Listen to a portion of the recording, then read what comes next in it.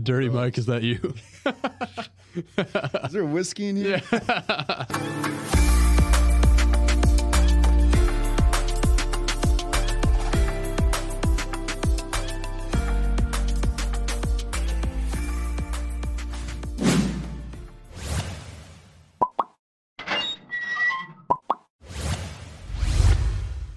Welcome to Profession Session. I'm your host, Brody Vinson, and on this show, I interview all types of professionals in all different areas, whether it be business owners, entrepreneurs, corporate stars, any type of professional that's really exceeding in their field, and talk a little bit about what's allowed them to be successful so far.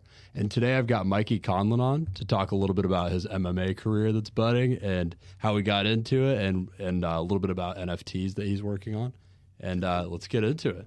Cool. Thanks for having me. Great to have you here, man. Thank you for being here. Happy to be here. Blessed, Awesome. man. It's a great day. Thursday. Yeah, Thursday today, so we're getting into the weekend here. How's your week been going? Pretty good. I've been off the mats a little bit less. I just got back on probably about a week ago, working on Web3, these NFTs, and just bartending. Actually, interesting segue there. Another thing we talked about kind of off air is that you're taking a month to do Sober October. Yeah, are you still doing that? I think I might have violated that. Fair enough. I was doing hookah, and I think that that goes against it.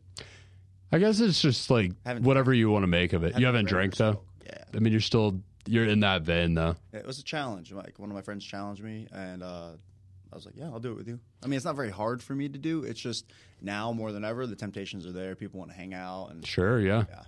Yeah, I had asked you if you wanted to drink on the podcast, and that's kind of how it came up. I'm curious, what are some things that you've noticed just by taking a little break? Any things in particular? Well, here's the thing, is that I always tell this to people. I mean, I don't smoke. I really don't. At least not often. Maybe once or twice a year I'll do it, depending on the person I'm with. But drinking, I don't drink often. Like, I really don't.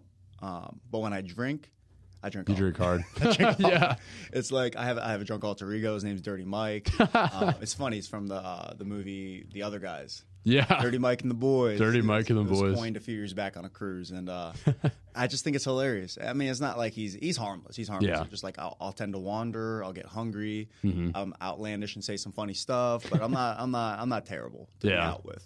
Like, it's enjoyable. Anything you've noticed, just like in the way that you feel, like since you've taking a little bit of time off? I definitely feel a little bit more productive. I, for the most part, like having control of my day and control of how I think and how I feel. Yeah. And not altering my status does that. Yeah. You feel like you just have that control a little bit more consistently. Yeah. And to be honest, if you think about it, there's people that can't go without it. Like, people look forward to the weekend. Some people drink and smoke daily, and that's not a problem. It's only a problem if it is for you. Right. So I just don't see it fitting into the lifestyle that I want to live, and my everyday actions are kind of pouring into the future husband I want to be, the future father I want to be. So I'm not going to be drinking every day. I'm not going to be smoking every day. Right. And it's just like, for you, it's nice to have a little break here and there. Yeah, we were talking about this because I've done a couple little sabbaticals from it as well, just over the years, just taking like a month off at a time or something. I like it because I feel like it just keeps me at like a little bit of an arm's reach of it. Like, I always know that if I needed to really lock in on something, I can kind of just step back and really get clear for a bit. I mean, if you really think about it, it's a life enhancement. Mm-hmm. You know, you go out with friends, you drink, it kind of enhances the night. Yeah. You do it right. If you smoke, it enhances whatever you eat. For Sure. the most part. And then we can jump into other drugs, but they enhance whatever you're trying to do for the most part. Yeah. That's what I like to think. Yeah, I think that's a good way to think of it too. There's definitely times where I like to go out and drink with friends, and I feel like I have better conversations sometimes. Sometimes I'll drink on the podcast, and I'd like to say it adds like another 30 minutes to the conversation a lot of times, but it's just like it's an interesting kind of perspective on it, just using it as an enhancer. I don't think this applies for everyone, but with it enhancing, I think it also it doesn't necessarily wire your brain different, but it brings forth different thoughts, different convos, different topics. Yeah. Because I've had some really cool conversations just out drinking at a bar, things that I wouldn't even think about sitting at like a library or sitting at a gym. Exactly, yeah. It just puts you in a new lane kind of. Interesting. Very cool. Sober October. Sober October. Yeah, you'll have to kind of keep it updated. Let me know how it goes. Yeah, I appreciate it, man. I mean, it's not going to be very challenging. I think there's a Halloween party coming up, and then my mom's getting married in Vegas in a week. Yeah, you had few mentioned days. you have like a lot going on in October, so it's just not as much of a challenge, just like in general, but just a lot going on that you've got to kind of like just stay clear on it for. Yeah, it's not going to be very hard at all. And I'm trying to lose a little bit of weight. I want to stay consistent with my training. You know, I've had a few obstacles this year. Still going through those obstacles, but I would definitely like to get into MMA competition again, turn pro. Yeah. You know, really start to chase his career. What does a typical week of training look like for you? Before 2022 has been a big curveball on what I would like to do. Just getting busy with other things, kind of. I've been injured since January. You know, right, you mentioned that. Fractured my finger. I've been going to physical therapy ever since, twice a week. Shout out Dr. Coach Kev that was on here a couple weeks ago. Yeah, you can find the link up here somewhere. One of my best pals, one of the smartest people I know. He always teaches me. This is our second injury we're going through. He helped me rehab from the first one, which was a hyperextended elbow. I hurt in a fight. Wow. Okay. I got arm barred, so your arm's only supposed to go this far. Yeah. And the hips on an arm bar shoot through. So it did, and it kind of cracked 6 times in his lap.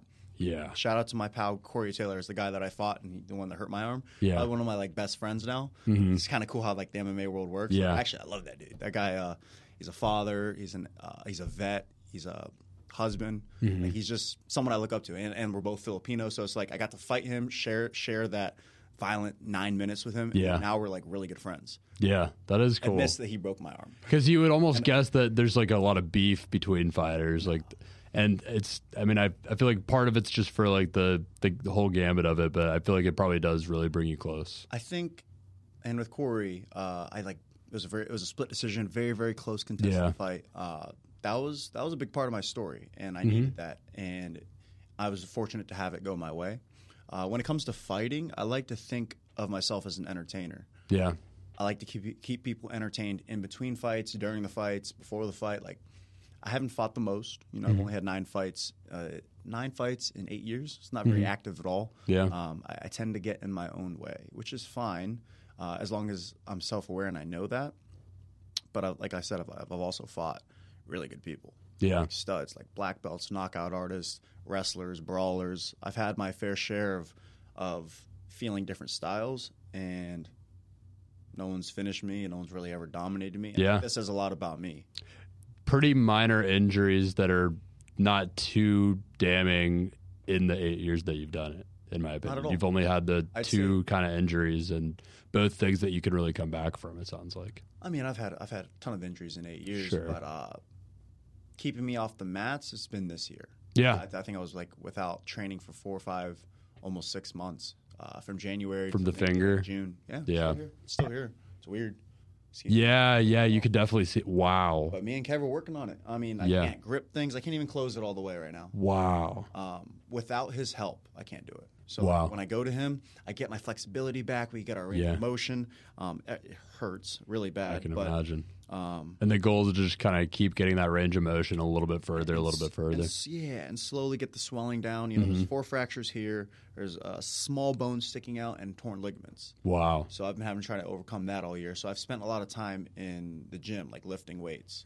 So I'd say that I put on size. I had a teammate of mine. Yeah. He goes, I haven't seen him maybe since January, February. It's been a bit. And he's dealing with injuries too. His name's Angelo, 10-3 fighter, pro fighter. It's a good record. Really good. But he sees me, and he goes, dude, you're filling out, like you're looking big, and that's like the best thing you can say. Oh yeah, that's like one of the best things you can say. So I was like, I mean, yes, I hope so. With me putting on all these like daily hour, all these hours, hashtag daily bread, lifting weight. But I would hope I'm getting bigger. But like hearing that, it's cool because I fight at 155. I walk around 80, 85. Okay. And to get that weight down to make 55 is hard. That's a big difference. Wow. And I miscalculated my last cut. I missed weight my last. Really? Okay. So what happens when you miss weight? Are you not able to do the fight? The opponent either takes it or they don't. And I've been on both ends of that. Okay. And I feel really bad for putting my last opponent in that, like, to have to make that decision. Right. That guy was awesome too, by the way. It was my Muay Thai debut. So Muay Thai, like, the different styles I've competed in, I've done jiu-jitsu tournaments, jiu-jitsu matches. I've done MMA fights, small 4-ounce gloves, and then had my first 16-ounce glove, or is it 16, 14, 12? Big gloves, like boxing gloves. And it was a Muay Thai fight. So Muay Thai is elbows, knees, kicks, punches. Amateurs don't get elbows. I don't think we agreed to it, but we could have. But it was my Muay Thai debut. And this guy was a seasoned striker. He was a great challenge for me. Yeah. And it didn't go my way. And that's life. You know, I had my moments. Sure. He had a lot more moments. So congrats to him. He comes out of a good school. Oddly, he trains at my brother's gym. So it's like, okay. I guess if I were to have like a second gym, it would be that place. So it was weird to have to fight them, that the whole thing even went down. But it's a good little rivalry, I guess. It's a weird rivalry. Yeah. I don't know. I have my opinions on it. But what are some of the craziest rivalries you've had over the years that have led to fights? Dude, I've had so many beefs. I'm only I look at it like this. I'm only an amateur. I'm not even professional. I'm not even making that run to the UFC yet. Like I essentially haven't even started my MMA career. Until you're a pro, like all the amateurs really don't matter. Yeah. But I've found a way, and I think it's just by being me and how I carry myself, and I talk. And I've talked a lot over the years. And it's not even, I've backed it up. I really have every time. But people have called me out, and I've had beef. And I've had like weigh-ins where I'm jawing off at people, and I'm like in their face, and I'm on social media, and I'm tagging them and stuff. And it's just, I think I make it easy to not like me. And maybe sometimes people see like who I really am as the nice guy, and I'm kind of just entertaining. Yeah. So it's kind of the Conor McGregor model. Yeah, a little bit. But he's actually kind of a shitty dude in general. Yeah, actually. I like. It's not as much acting for him. His rise to the belt and then winning both belts, that was an incredible run. That was very inspiring for a lot of people. No one will ever reciprocate that or do that. But seeing how he treats people after, and like there's all these little moments in time that he's just been shitty. Like I really don't respect him as a person. I don't either. I liked him a lot until who was it that he fought? Poirier, the third Poirier fight when he went down like after the ankle injury or whatever it was, and he said your girls in me DMs or something like that. Well, I'll tell you what, like we've seen that injury over the years. Have you ever seen the Anderson Silva kick? I haven't. No, it's same kind of thing. It was an inside leg kick. And Chris Weidman, both of them used to be champs. Anderson in his prime was untouchable. I don't know if people have ever experienced that. But Anderson Silva, when he had the belt, he won like 16 fights in a row, 8 of them title defenses, and he would just have his hands down. He was just a spectacle. Like he would pack out Buffalo Wild Wings or wherever we'd watch. It was just amazing. So he got. They called it a fluke knockout when Weidman knocked him out with a left hook, and then the whole MMA world was shocked. Yeah, because after the first round, like Silva's playing with him, putting his hands down. We're like, yeah, he's gonna get him the second round. He's gonna get him. Like he's figured him out. Like that's how it was. And then Weidman knocks him out. Yeah. Fast forward like 6 months, they have their rematch. Weidman dominates the first round, but Anderson's chopping his leg kicks. He throws an inside leg kick, and Weidman. So basically, it's gonna be the top of your. It's gonna be your tibia, I believe. So like right under your shin. He threw that on an inside leg kick, which would be open stance. So my left foot forward, and your right foot forward. So it would be like, as opposed to like both of our stances being like this, one stance is going to be like this. Okay. So he threw it a rear inside leg kick, and my left leg is going to be open. Is going to be orthodox. He like turned it, and it checked it. So like that right under the shin, like wrapped around his kneecap. I'd have to send it to you. Wow. It's kind of brutal. Yeah. But he went down in pain. He went down to the ground in pain and agony. And then seeing Conor with a very similar break in his leg, and then just be like heated, like sitting there, and then yelling stuff into the mic. Like it's two different experiences. And the MMA world's like, Conor's big on cocaine. It's aging him, this and that. Really? Okay. And I mean, I don't know him personally, but he is known for that. Yeah. And the fact that it's reached. The MMA world, they'll never let him live it down. Yeah. So. Yeah, he's just had some really, I think, telling reactions to things that really just show that his character is not that great. And it's really hard to, you can't really respect him after some of the stuff he's done. But he is the biggest name. He is the biggest name. So there's something to that. And I think it sounds like you're kind of trying to model some of the hype aspect that he's been able to capture and create, but without... Yeah, without some of the off the mat problems that he's had. Because he'll take it too far. Yeah. When it comes to trash talk. And I guess like when I was admiring his spectacle of him, rising to the belt, I didn't see that. I was just like, he's one of a kind. He's entertaining. He might win. He's gonna beat this guy and that guy. And he was doing it how he said he was gonna do it. And then he started taking it too far. I'm like, I don't think that I can talk like that. Yeah. Yeah. But I like to think about it like this. When it comes to fighting, not everyone embraces it, but some people will have the fight ability and some people will have the marketability. Very rarely do they have both. Yeah. So I like to think that I have both. I don't have. I think that's what it takes to really do well in this career, right? I think that that's given me opportunity I didn't deserve over my short, or I guess longer amateur career. I mean, I've had 4 title fights and 8 MMA fights. Yeah. So I've had 4 title opportunities in 8 fights. That's cool. What constitutes a title fight? I guess being loyal to the organization that you're fighting for. Okay. I fought for a few organizations, smaller ones, but I think it comes to the ability to either sell yourself or sell tickets. Like, are you gonna put money in their pockets? Are you gonna bring eyes to your own fight and to that organization? And I think I've always been able to do that. Bring the eyes. Yeah. What are some things that you attribute to your ability to do that? I'm me. I don't pretend to be anyone else or really mimic anyone else. I'm so me that it intimidates other people who just the confidence. Yeah, and it's not even like an overabundance of confidence. It's just I will always be me. I'm very good at doing it, and it intimidates other people because they're trying to be other people. Mm-hmm. Like everyone wants to be someone, but no one wants to be themselves. Yeah, I could see this career just because you have to make a huge name for yourself and you have to drum up all this hype. I could see that drawing that out of certain people, like kind of feeling like they have to be some character to make it. And I think just really leaning into who you actually are and just putting that on display is a better way to approach it. Yeah, like I've embraced a character. I won a belt last year, or I won a belt in 2020. I defended it in 2021 for Combat Night MMA. Love that organization. Favorite one I've ever fought for. Shout out to Mitch Chamale. Great guy. You'd love to talk to him. You really would.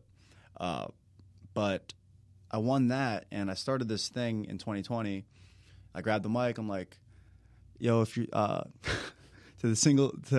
where the honey's at? Slide in my DMs. What's up? Yeah. And like, it's just funny. Like, it's just, I want to fight. I was really humble and kind. And right after that, like, hey guys, how rough year? 2020 is crazy. Blah blah blah. Yeah. Thanks for being here. Shout out to my opponent. And then I said that. I was like, I'm gonna leave them with something. Like, I'm gonna let them think about my next fight. Did I expect any girls to message me? No, especially not. No. I don't think belts are gonna pull girls. Did they though? I mean, not with that intent. Not with that intent, right? You know what I mean? Like, I don't ever want to. I've always thought I did, and it's so against me and who I truly am and my morals. I've always, all small parts of me throughout my life has always wanted to be like the ladies' man. Mm-hmm. Mikey's good with the ladies. Mikey's got girls or hoes. Like, I don't call them hoes or bitches. I just don't do that. I'm a gent. I'm a gent through and through to the core of my heart. I'm a one Classy guy. person. Yeah, like one person at a time. Mm-hmm. I pride myself on that. So this whole shtick of where the honey's at, Yeah. put a, not necessarily a pressure, but put a fake rhetoric, is that the word? Or a fake like a fake persona kind of who I really am. So Yeah. people who don't know me, you're like, oh, this guy's a city boy or from boy, right? Yeah. And I'm really not. Yeah. But I'm putting out content that's saying that I am. So I was trapped in like a year's worth of just doing city boy stuff. Mm-hmm. Have you kind of tried to get away from that? For sure. Sounds like, yeah.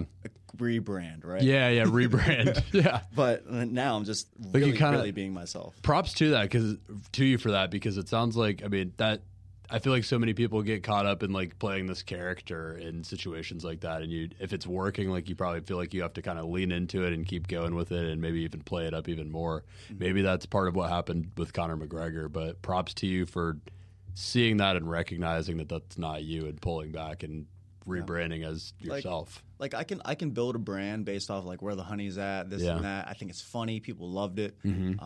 I can still bring it up whenever I want, but I think I will use that narrative in the opposite manner in terms of if you have a good girl, in your life, be a man and like treat her right. Yeah, like be a gent. It's a good message. I don't think that it's cool to have multiple and I've been Jesus. I don't think it's cool to like play the falling into the character again. Yeah, right. I'm not trying to, but just to have multiple. Dirty girls. Mike, is that you? Is there whiskey in here? Yeah. Jesus, I should have known. I went to the bathroom. Yeah. No, I don't know, man. I mean, it's just that's just the narrative for men is that. Like boy to boy, like, yo, man, I've got this girl, I got this girl, I got that girl. Like, oh, I've got someone waiting for me at home. And it's never been me. I've just never had that rotation or that roster, right? I just never done that. Do you feel like, or have you noticed that that's prevalent in the MMA community at all? Or would you say no? Yeah, like playboys or like. Yeah. Like having that kind of mentality. I mean, it's common? It's going to be in every profession, I'd say. Like every sport, you know, you're going to have your football, baseball, basketball. Like I feel like people will leverage their athletic career to do so. Right. But what I've noticed, and I'm sure it's in, like I said, every other sport, but what I've noticed in MMA, at the highest heights, as people ascend and get to the highest levels of competition and achievements and success, they have a strong support system. They have that strong woman by their side. Mm-hmm. They dedicate themselves to them, they get married, and then they have kids, and they build a family. So I've noticed, and that's something that I admire so much. Yeah. And as I grow and as the years go by, that's what I want. I mean, and I just think that I have to continue to grow as a person to get that. Mm-hmm. I know it's out there. I know I'm going to be a great father. I know I'm going to be a great husband, but those are different variables. Like I have to make sure I'm prepared for it. Yeah. Or else I could screw all of that up. Because I'm a product of a divorce. I love my mom. Too. I love my mom. Yeah. I love my dad. But experiencing that, I just know that I'm not going to give that to my kids. They're not going to have like an ounce of any type of tension between me and my future wife. Yeah. Yeah, this is an interesting topic. I'm the product of a divorce as well, and that's something I have thought a lot about in my life. I feel like that it's been so prevalent in our generation that like a lot of people in our kind of age group and generation almost have this like a little bit more hesitation than the last generation around that. And just put a little bit more thought into it, a little more hesitation into like diving into that. But I think it's healthy to an extent to have maybe hesitation is the wrong word, but just being a little more intentional about the way we get into a relationship and the way we conduct ourselves in a relationship. Boundary setting. Mm-hmm. We were talking a little bit about boundary setting. Yeah, what does that mean to you? And it's so and this is me getting vulnerable, not like crazy vulnerable, but like just letting people know that I love and I'm gonna find it one day. I've felt it, I've reciprocated it, but weirdly I've actually lost myself within relationships. I've had some amazing relationships over the years. Mm-hmm. I've met people that I was like, I might marry her. Yeah, one person I'd say, but and it's something I have to figure out with myself. Like I propose this is going to be where we're going to go. Like we're going up here. This is your career. This is my career, and we're going to meet up here. We're going to build together and get here. And this is the picture I'm painting for them. And at some point, I start to fall off, and it's happened in multiple relationships. And I can't figure out why. So like fall off mentally, physically, emotionally, financially as well. Everything just kind of doesn't click, and they're still going up. And it's just. And if I was in reverse positions, I'd leave. I would leave as well. I just know that it's not a growth relationship anymore. And it's a thing you're still trying to figure out. Yeah, absolutely. I don't even know where I was going with that. But we were talking about boundaries. It could just be that you weren't ready yet. Yes, that's the most likely scenario for a I can long think time. of. Yeah, sure. Happens all the time. But with boundaries, I think that we don't put enough emphasis on that. On setting boundaries. No, and I try to practice that on my friends. And it's not like I'm doing it to get better at it. How do I say this?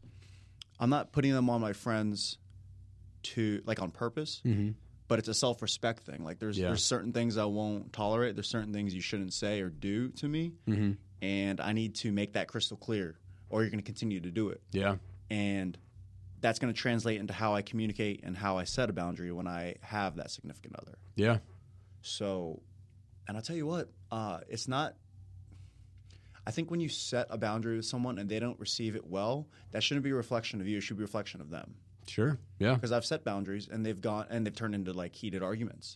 They've turned into things that they shouldn't have. Yeah. So I'll say like, hey, I don't like this. Can we not? and then they call me sensitive. They put it on me. I'm like, I'm just asking you to stop. Yeah. And they don't know how to accept that. And to me, that reflects how they communicate with other people as well. I would agree with especially that. their Yeah. significant others. Yeah, I think a part of any kind of relationship, whether it be a romantic relationship, a partner, or just a friend, I feel like any relationship should be able to respect boundaries and understand boundaries. Like, I think there's a core do and don't. Like, there's core do's and don'ts. But you can kind of see people's judgment, like how they perceive things, based off of what they'll allow and what they do and how they treat people. I agree. Like, these are interesting topics to talk about. It's not things I get to talk about often. I guess the most intellectual conversations I have are with my good friend Moy Tyler. Like, I like how he thinks. We get along very well. I think we're both gentlemen down to the core, and we have these conversations. He's one of the only two people that can get me to smoke. So when I do, I challenge like where my thoughts go, and I'll smoke with him, and then we'll talk. Just like the conversation goes everywhere. You've mentioned a couple times this kind of concept of being a gentleman. What are a few things to you that kind of constitute someone you would consider a gentleman? And what does that term kind of mean for you personally? That's a solid question. It seems like a very strong structure for you is this concept of being a gentleman, and I really like that term. You don't really hear that as often these days, I feel like, and it seems I don't like think anyone brags about being one. Yeah, and I kind of like the focus on getting back to that. Yeah. But I'm curious what it means to you personally. I think it's timeless. I mean, agreed. I'll start by saying one of my biggest. I don't idolize anyone, so it's not an idol necessarily, but someone I've always looked up to and been influenced by has been Frank Sinatra.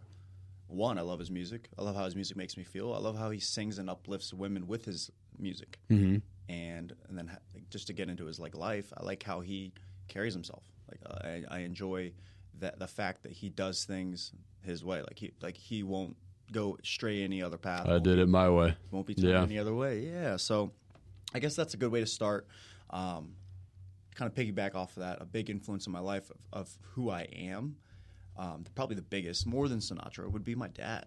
My dad is he's kind, loving, he's selfless. I noticed at an early age how he treated people and how they reacted to how he was treating them. And it was like good to them, good back. And it's not that I want that in return. I just enjoyed how he treated people. And he was always... He's always selfless and kind. Just a model for you early on. So a great influence to have in my life. To this day, I emulate. Because it's my dad. His name's Michael Conlon Senior, and I'm his junior. So I have that connection as well. But it's just someone I look up to forever. Will look up to. So being a gentleman to you, it sounds like, is doing things your way and really having the confidence to do that, but also just treating people well and treating people the way that you would want to be treated. I'd say gentleman outside of courting women, outside of it's selflessness. It's the genuine care for someone else's well-being, if not the masses. To be honest, it's the only reason, not the only reason, but it's the biggest reason why I want to pursue an MMA career, is because I want the biggest platform to give back to the world, to change the most lives. And I can build a platform doing other things. I have many passions and interests, but to me, MMA is the hardest thing I can think of to do. And you have the background of having the skill in it. We haven't necessarily got into that much yet. I guess that'd be a good thing to get into now, but you have the background of fighting that kind of led you into it and got you into training for it, that has allowed you to build this really, really powerful skill that I think could take you to that, having that platform. Absolutely. So I guess, how'd you get into fighting in the first place? Let's get into that a little bit. Yeah. So growing up, and I think this is just a generational thing. I think every generation will experience it. I just think that it evolves as it goes.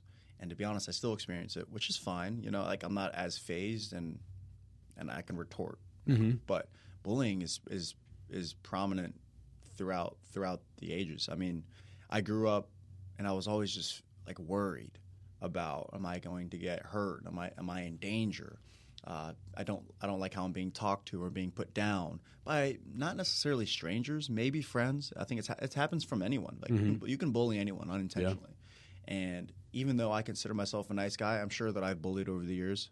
You know, I might have made someone feel a way they didn't want to feel, or communication. You know, for me, that's probably my biggest challenge this year. I look at communication as sending a message, and then it's how the receiving party feels.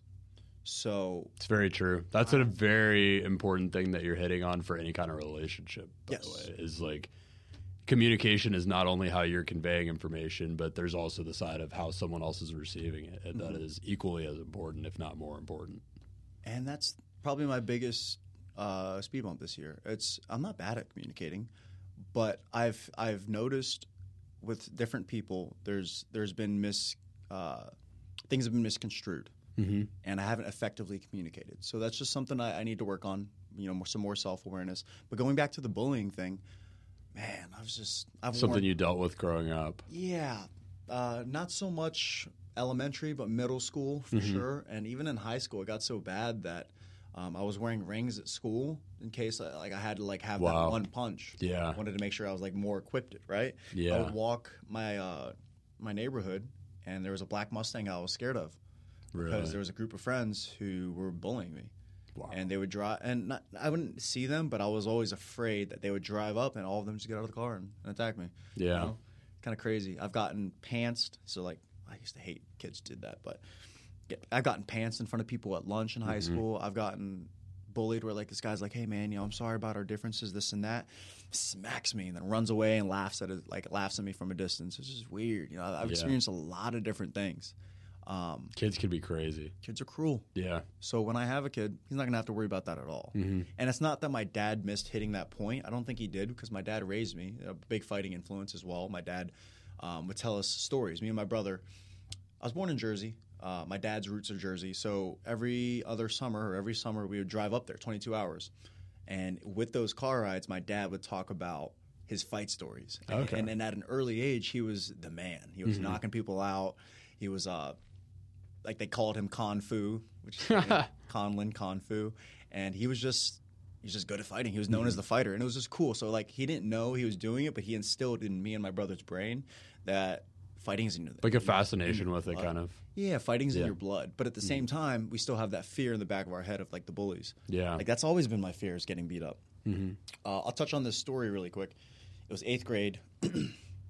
Oh man, I was such a little shit as a kid, for sure.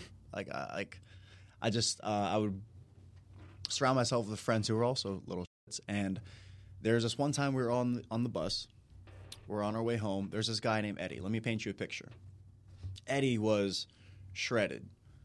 Nice hair, good skin, good-looking dude, pulled girls, had nice style, and was good at fighting. It was almost like the movie Never Back Down. I haven't seen that one. It's a good movie. Okay. It's an MMA movie, an influencing factor as well, but for some reason, me and my friends would throw pencils at Eddie in the car or in the bus, right? And that probably wasn't going to end well, right? Of course not. So his cousin invites me. Her name's Kayleen. These are popular kids. I wasn't a popular kid, at least not in middle school. So all the popular kids are hanging out at Red Tops. Red Tops is a place, before it was coined Red Tops, Red Tops became a place that people in my high school and rival high schools would go to and fight. It was like a red basketball court. People would fist fight and go viral there. What? It was the proving grounds. It's cool. It was actually really cool. But people handle their beefs there, which is not safe because it's concrete. Right? Yeah. Right? But it's anyways, just the spot. We're there. Yeah, we're there. And all the cool kids, there's kids lined up, and there's a guy jumping a skateboard over them. It's just, we're all kids. It's after school. I think it was a Friday. We had all the time in the world. I was playing 21, first one to 21 in basketball with this guy named Julian. He randomly asked me to play. I'm like, yeah, I'm playing. So it's just me and him. We're playing. I don't know what's happening in the air. Maybe I'm just not aware of my surroundings. I have those same little shit friends who came with me. I'm just playing basketball, going about my business. I guess I didn't pay attention to my surroundings. I didn't know what the energy was, what was about to happen. But Eddie comes out of nowhere, my little nerdy Mikey with glasses, and just sticks me 5, 6, 7 times. Jeez. My glasses fall off. I'm just in shock. I'm like, what is happening? and I had bumps in the back of my head, like just a bunch of like unwarranted punches. Mind you, this kid's slammed people, knocked them out. This kid's knocked people out.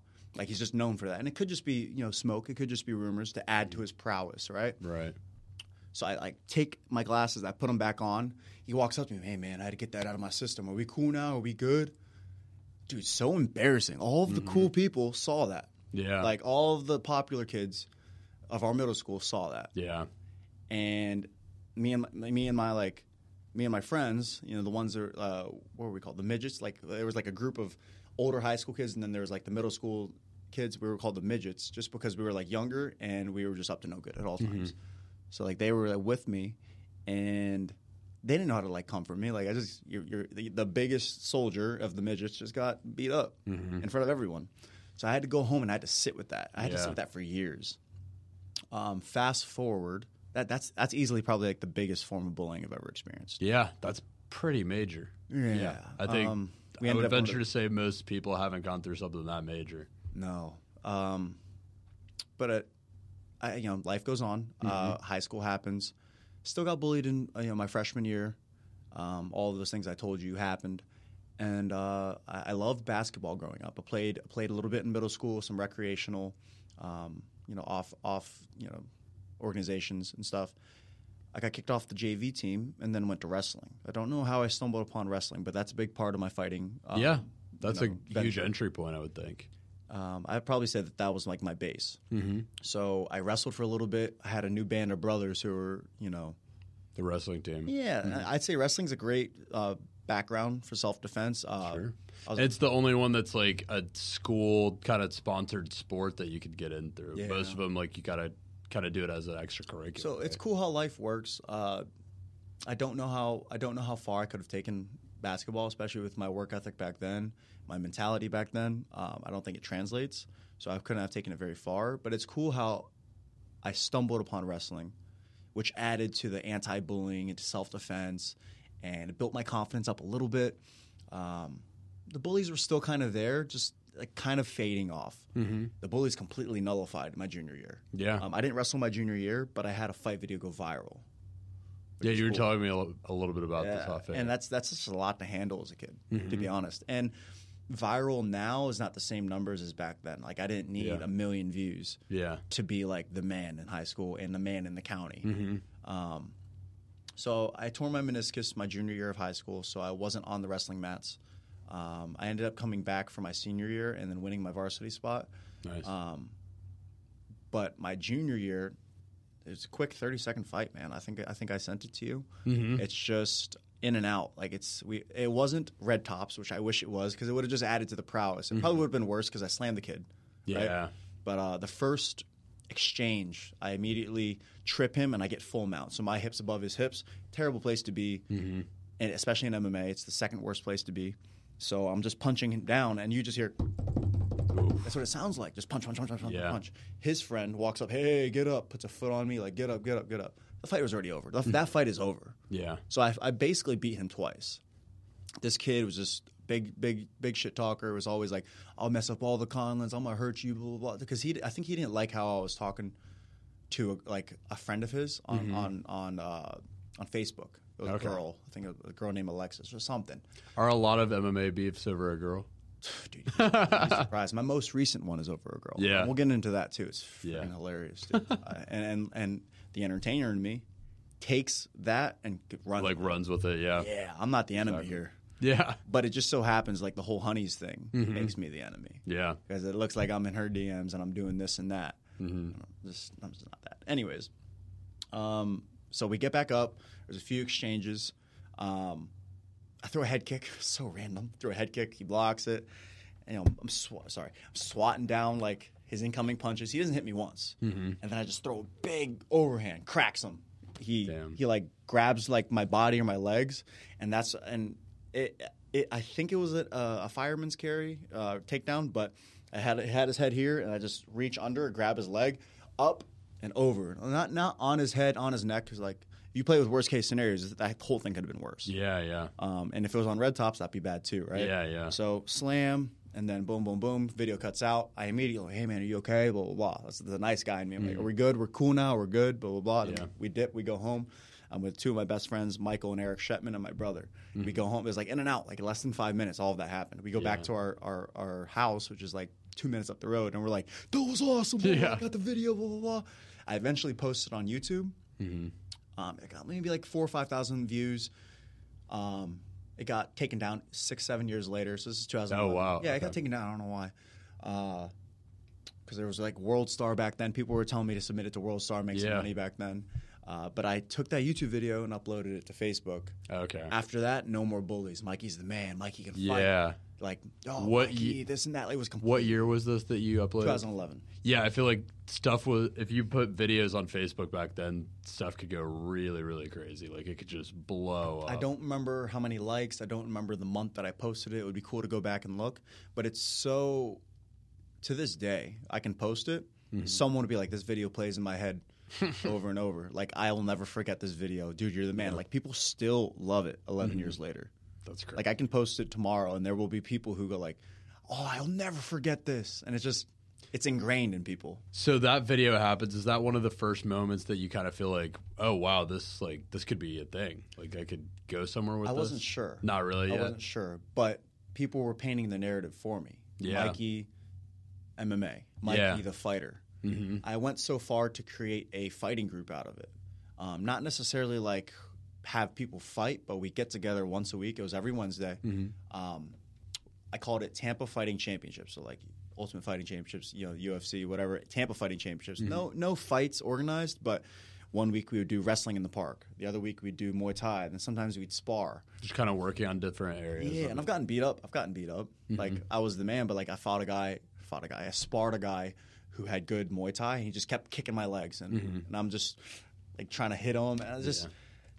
There's levels to everything. It's like just a little bit of Muay Thai training really messed me up, hurt my leg, hurt my calf, you know. It's cool to think about. But I knew that I had a strong interest in it. I was a natural at it. People are telling you, people are kind of reaffirming that for you as you go and like letting you know like you're good at it and like you're entertaining and all of this fear that I had growing up was kind of pushed to the side every time I'd fight someone. Yeah. So before that fight, you know, I had a few fights before that as a kid, as a teen. I had a fight like probably like a month or two before that. This random kid messages me. His name's Ryan. He goes, it was on Facebook. He goes, hey man, you want to fight? And it was like it was a random, no context, no nothing. I'm like, yeah man, yeah, sure, gloves, like something. This is before the viral video, and oddly, this video had like 5 times, 6 times as many views. I had like 40, 50,000. My math is off, but it had like 50,000 views in comparison to the one that actually like brought me all the attention. Yeah, because of who I beat up and how I did it. But this kid, he's like, "Yeah, man, you want to fight?" I'm like, "Yeah, man, yeah, sure." I thought he just wanted to train or like whatever. And I said, "Gloves." He goes, "No." I'm like, "Okay." So the Shetmans that I brought up, they lived a few houses down. This guy came over. We went to their backyard. It was like, all right, well, we're gonna fight. Yeah. Like, I guess we touch hands and just immediately I like swing. I get him on the fence. There's a fence behind us, like a wooden fence. I pick him up and I slam him. There's wrestling. There's wrestling right away. And then he throws a triangle on me. So that's where you have one arm in, one arm out, and his legs are around my neck. Oof. If he cut the angle, he can choke me out. Yep. And this one, honestly, was worse than the last one. I pick him up and like almost like a Batista bomb, slam him. Oof. But I slam him so hard that like his back, I don't know what happened. I don't know if there's any injuries, but his back, he like turtle positions up. Yeah. And then I get on top and start punching him, and then they end it. But that one was way more brutal than the last one. Yeah, it sounds like it, yeah. Yeah. So that's the video that really popped? That popped, but not within my high school or the rival high school. Gotcha, kind of outside of that. Yeah. But that was just like if they click that one, they'll probably see that one too. So it was just kind of like, oh man, Mikey can bang. Yeah, and you've got these couple viral videos, so to speak, like early on. It's a lot to take in. And I didn't stray from who I was. I was a nice guy. I wasn't going out to parties and trying to, like hook up with girls. Yeah. I was always the DD. Like I would like let my friends drink and have a good time. I did become the popular kid. I became really popular actually. Sophomore year, I don't know how to gauge that popularity, but I won Homecoming Duke, which is like, I guess each class had it was basically a popularity contest within your peer group. But I also had a friend who was like DMing everyone like, hey, vote for Mikey. Hey, vote for Mikey. So that probably helped, right? But fast forward to my senior year, I think I rode the momentum of being a fighter and nice guy. I won prom king. Wow. Which is probably when I peaked, and now I haven't done anything since. But no, you've continued fighting from there. I was kidding. But no, it's just I had 2 different experiences in high school, and I can absolutely tell you the latter half was better. So it sounds like up to this point, right? You've kind of like you've identified this thing that really helps you feel confident and get past some of those fears that you had as a kid, and really help propel you forward through that, and it really like gave you a much better experience in high school than middle school. How does that eventually become? We talked about when your first organized fight was. You're kind of doing these different fights, getting some are really exploding on videos and stuff. How did you decide you were going to do your first organized fight? Before I get into the competition of everything, I'll get into what martial arts specifically is, because the self-defense went hand in hand with fighting. And then fighting became martial arts. So it goes hand in hand with martial arts. But martial arts is what you do to get good at fighting. Yeah. So I fell in love with being a student and what it does for my life. It doesn't matter the discipline. And you can get this type of euphoria or this type of fulfillment or sense of belonging in any other discipline. And honestly, in any other thing in life. You just have to find what makes you feel the most alive. And for me, that was martial arts. I don't like who I am without it. And throughout that 8 years, I've been competing for 8 years. Throughout my amateur career of 8 years, every time I am without it, I don't like where my life goes. I don't like who I become, and that's a big part of who when I'm in relationships, I kind of fade as well. And it's never the girl's fault. It's just me. It's a self-assessment. It's me, and I need to figure it out. I think I have, but it's the learning curve of being able to have both of those going on at once. I guess it's a lot. A relationship's a lot of work, right? So to be able to put in the time that it takes for all that work, sometimes other things lack a little bit of the time that you were giving to them before. It's just a learning curve of being able to do all of that at once. Like I've had that support system that I so badly crave to chase this dream and to chase my goals. Yeah. But I just haven't been able to maintain it. That is what it is. But I don't know where I was going with that. We were talking about, you were kind of explaining where the love of martial arts came from for you, and you wanted to kind of set up the competition, the discipline around martial arts before you got to the organized fighting. I'm glad I got to get into that. So that fight happens. I graduate high school in 2012. I go to a Christian college about an hour away from. I grew up in Tampa, Florida. I went to Lakeland for high school, Southeastern University, private Christian college. I seeked out my first MMA gym. I Googled a few places. I recommend if you are getting into MMA or jiu-jitsu or any type of martial art, try everything in your area. Literally try every other class, try every other place. It's more than just the quality of training. It's got to be, you have to bond with people there. Yeah. People have to make you feel welcome. You have to have that sense of belonging. It's got to be a place that you can keep going back to and feel good about, right? And you can pretty much find that anywhere, but to the average person, if they walk into a jiu-jitsu gym and they don't feel welcome, they're probably not coming back. Yeah. Because one, jiu-jitsu's I bet it's hard. intimidating too. It is just hard. And I bet it's intimidating just walking into something like that and for sure getting into it for the first time. For sure. So I started training jiu-jitsu not even very seriously. I consider full-time training minimum 3 times a week. I wasn't doing that. I was probably doing once or twice a week. In college, I was going to this place called Champions MMA. I started doing gi jiu-jitsu and no gi jiu-jitsu, a little bit of striking classes and sparring. Still very green. I took a bunch of how do I say this? I took a bunch of different detours to try different passions. I did network marketing in 2013. I didn't end up finishing college, and then back in 2014, I was back in college, and I just realized that it's kind of taken away from what I really want to do. I'm like, I kind of want to fight. I kind of want to train and just do this full time. So I committed myself to it. What did committing yourself to it look like at that time? You haven't done your first organized fight at this point, but you decide you're going to train a certain amount. I'll preface it with this is an amateur career. Year 8, I still make amateur mistakes. I just missed weight, So I don't know how to scale what you should be doing. I just know what you shouldn't be doing, and I've done a lot of that. So back then, I started training at this gym called Gracie Tampa West, and it's so cool, man. It's so cool to see.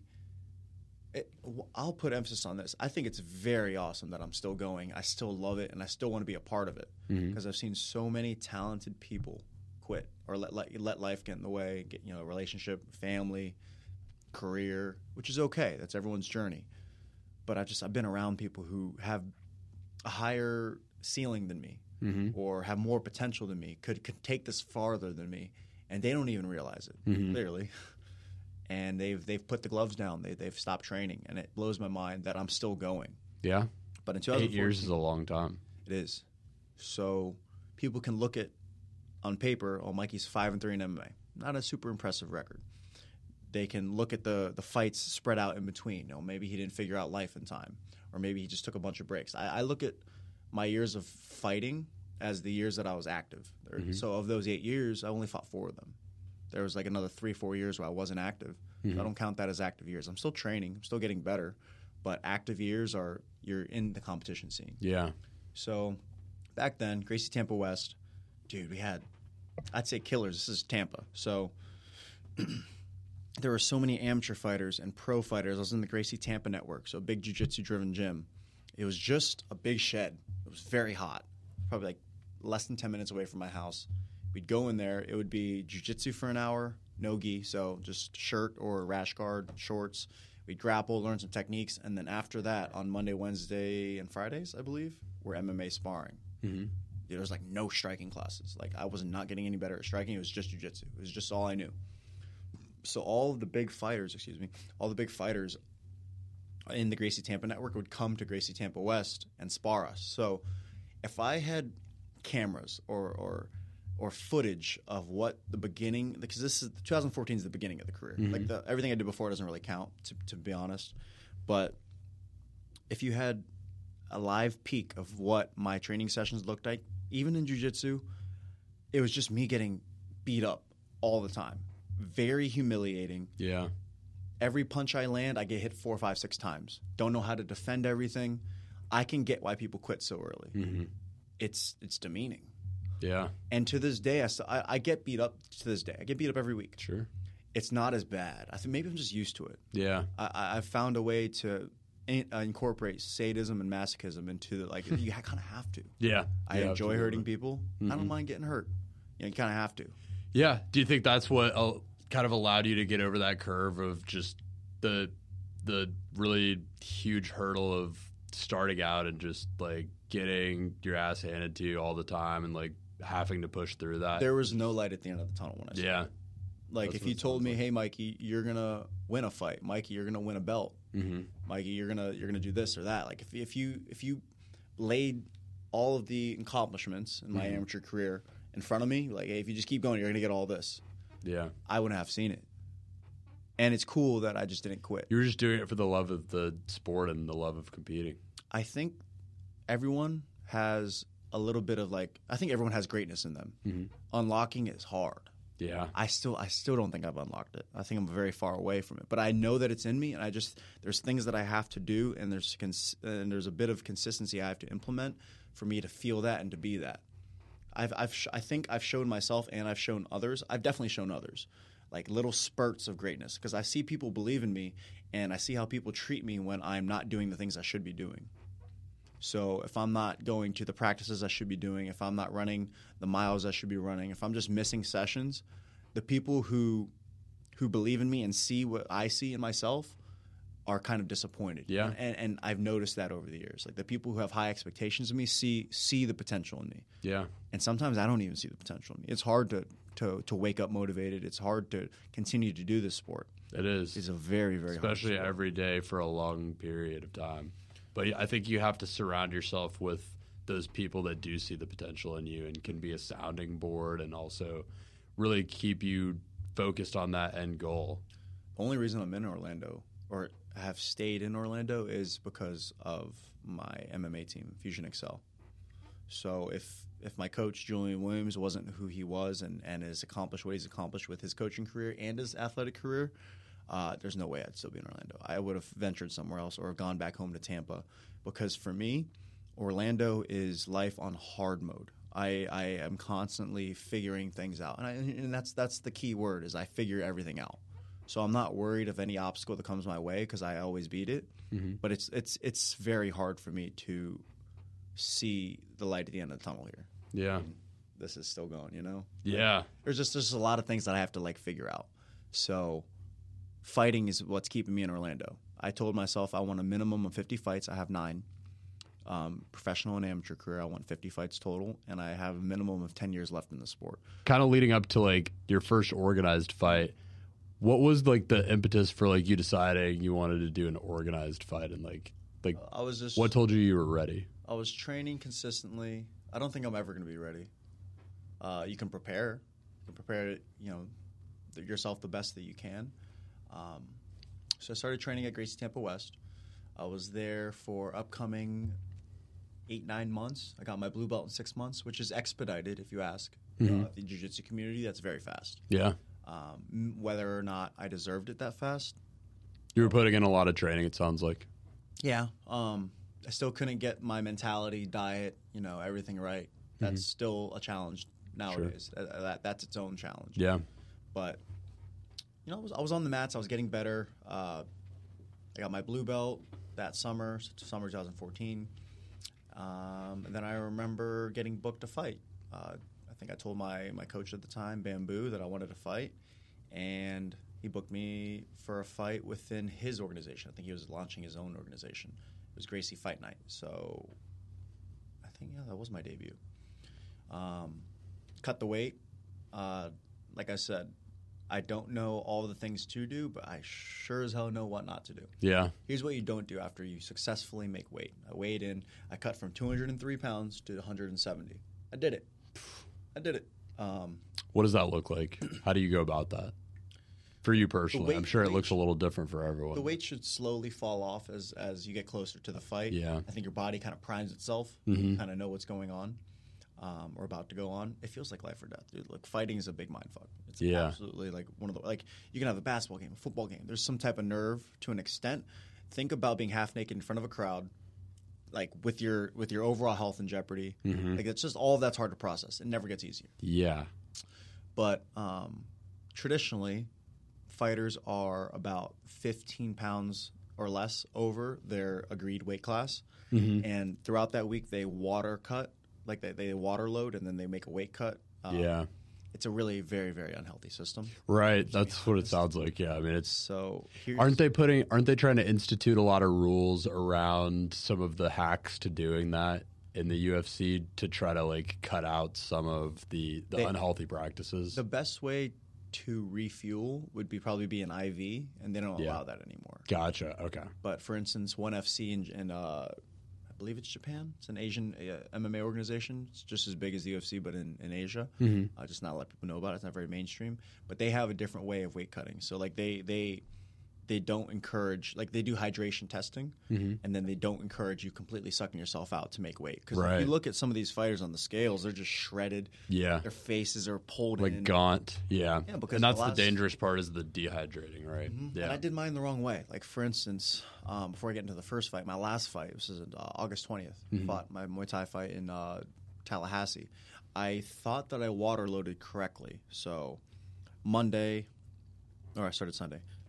Sunday, 2 gallons. Monday, gallon and a half. And then proceeding, so gallon and a half gallon, half gallon. So half gallon Thursday morning. Mm-hmm. This is my last bit of water. Maybe one more meal, and then 24 hours, no food. So I was getting the weight off, but I was also a little bit heavier mm-hmm. that week than I traditionally am for a fight week. Right. And we're a few hours away from weigh-ins. All of my teammates, we're all at an Airbnb. They have cut the weight, and they're ready to weigh in, and I'm not. I'm like 5-6 pounds over. Jeez. But I have white lips, and I'm spitting up blood. Oh my God. I don't think I'm gonna continue going. Yeah. I feel like death. That is the most that I've ever felt like death. Yeah. But I just think there was something. So because you were just that dehydrated. There's something with my preparation. I didn't prepare myself enough. Yeah, because when you're cutting water weight and you're not allowed to eat, you're suffering. Mm-hmm. You're suffering hard. I did a 3-day fast one time with a friend just to try it, just to like see if we could do it. How was it? It was tough, man. It was really tough. Like we purposely kind of decided not to do very much during that. Like we weren't working out or not working out, like kind of light, just like mostly it was like over a weekend. So we weren't like working as much. We're like a little bit toned down just with a roommate of mine. So we're kind of like just taking it easy for a couple days, but just kind of wanted to try it to see if we could do it. And then we ended up getting invited to this this WWE fight, actually, for just like someone gave us a free ticket because they had extra. So we went and we were there kind of like watching and there, and we were just realized all of a sudden we had no energy. Like I've never felt such a feeling of zero energy. Like you like sluggish, just sluggish. Yeah. Like, you almost like don't hear things around you as quickly. Like you just lose a little bit of like your sense. It's just crazy. It was wild. What are the benefits of a 3-day fast? The really health wise, I think it's going a little bit overboard. I don't know. There's probably like different things. We didn't necessarily approach it from the health directive, but we were just trying to kind of do it as a way to challenge ourselves. Like we had both done a lot of intermittent fasting before, and I say going a little overboard with the 3 because I think this is past where you would need to go to get some of the benefits that I've gotten. The intermittent fasting for me, the biggest benefit is that it gave me the ability to kind of go about my day without being as attached to needing to eat like at certain times, in certain ways, that kind of thing. I can kind of like, it's kind of a secondary thing in the back of my mind now, right? Like I can, if I miss breakfast and I don't eat until 12 or even like 2-3 p.m., it's not that big of a deal. Like if I get busy with work or something, it's just like, okay, probably time to eat now. Like it's just like it doesn't rule your life as much when you get a little bit used to it, and you can kind of like sit in that ability to be hungry a little bit, and it just gives you a better kind of like control of it. I would say that's the benefit of kind of intermittent fasting for me. But the 3-day fast, I say, was going a little bit overboard. It was just kind of like a discipline thing for us. We wanted to see if we could restrict ourselves to that. Kind of going back to what we were talking about with the taking a month off of drinking thing, just like having any one thing rule you is an uncomfortable thing for me. So I like to challenge myself in that way. And it's just a moment of challenge. Would you ever do it again? Probably not. Probably not. Honestly, it was really, really tough. It gets like just mentally exhausting, but I don't regret trying it once. It was a very interesting thing to just challenge myself with. That's a challenge in itself. That's amazing. It's tough. Probably couldn't have done it if I wasn't doing it with a friend. Like we kind of were accountability partners through it, but that's a huge thing. But yeah, so we were kind of talking before that about like just the process of, cutting weight and everything and like what goes into that. It's terrible. It sounds intense. I wouldn't recommend it on anyone. I think that bodybuilders and physique competitors do it as well, to suck themselves dry with their physique for their competition, the flexing and maybe even lifting. There's all kinds of stuff that goes into that. Yeah, I've heard even like bodybuilders will have to they'll inject sites like different parts of their muscles with like this stuff that like makes your physique blow up a little bit more. There's all kinds of kind of like SpongeBob, just literally anchor arms. Yeah. No, it's crazy. I mean, there's bodybuilders that end up passing away at like 29, 30 years old because they just do terrible things to their body. That's like self-love to an extreme. It's too much. Yeah, I mean, I thought about getting into it at one point when I first was maybe 3 years into lifting, and I was just I actually was a personal trainer for a while. I got really into it for a while, and I was thinking about getting into bodybuilding at one point, and I kind of just realized I did not want to have to do some of the things that you have to do to your body to really excel in that world. It's intense. It is. I'll tell you what, I do enjoy lifting. Me too. I grew up a fat boy. I really did. Me too. The majority of my life is I've just been chubby. It's not the best, most confident body to walk around with. So I think weightlifting counters that for me. Yeah, it gives you control over it, right? Yeah, it allows you to sculpting the body you want. Yeah, it allows you to kind of take control of your narrative in that way. And I'm still not where I want to be. Yeah, and I feel like it's gonna be a forever chase. It is. That's the key, right? So that's what keeps you doing it. And I like gym culture. I do enjoy gym culture. I meet people, but I don't like to interrupt people. Yeah, while working out or lifting. Yeah, I'm the same way. And you get locked into your workout because, like I said, I've been injured, all year dealing with an annoying injury. But I go to Crunch, and I've been in that like gym culture. You see the same people a lot. You see, you see the trainers, you see the workers. Like you familiarize yourself with people who are not necessarily strangers, but you don't know them personally. Yeah. So I'm just always in that environment. But I just don't know how. Like, it's not even like a fear of like breaking the ice. I just keep to myself. Like, I am absolutely an introvert. Like, I know I am. I have just had plenty of opportunities to be an extrovert, and I enjoy and I like talking to people, but I do love my alone time. Yeah. So it's just a weird. You got to have both. Of course. Right. Of course. So kind of talking about your first fight, how did that first fight go, and what did you learn from doing that? The first organized fight. Terrifying. So, and I'm sure that other, when people fight, it goes differently. For me, it was like one of the ugliest fights ever. Really? Not in terms of like we're going back and forth, we're really beating each other up. It's just like just messy. Go. And I'm just throwing the wide, like every punch, I'm trying to hurt him. Yeah. Every punch wide, like just not technical, not skillful, just And it was enough for 9 minutes of fighting to win the fight. I think I won maybe all 3 rounds, but it was just like I was just trying to crack him. And I was hitting him hard. I was throwing hard, almost no straight punches. It was just, you can tell it was my first fight. Not thinking about the fundamentals. No, not at all. I mean, I got to remember I didn't have any striking. Yeah. So I guess my advantage would have been on the ground with jiu-jitsu, but it only hit the ground like once or twice. I had a strong group of supporters for the fight, so you were all hyped up. I'd throw a punch, maybe hit his shoulder, and my crowd would go crazy. Yeah. So it wasn't the most exciting fight. Like, no, sorry, how do I say this? It wasn't like it was a high like I've never felt, but no one's gonna watch the fight and be like, that kid's the future. It's gonna be like, what the. But it was enough to excite you and give you a good time, a good first experience with it, it sounds like. I've felt many things in my life, different euphorias, different achievements. There's nothing like winning a fight. It is a high that can't be beaten. It really can't. Winning a fight is different. I can only imagine. You see it in the eyes of like someone when they win a UFC fight, like at the end of it, like just the absolute insane excitement that they have. But on the other end of that is the extreme opposite. Losing is crushing. Yeah.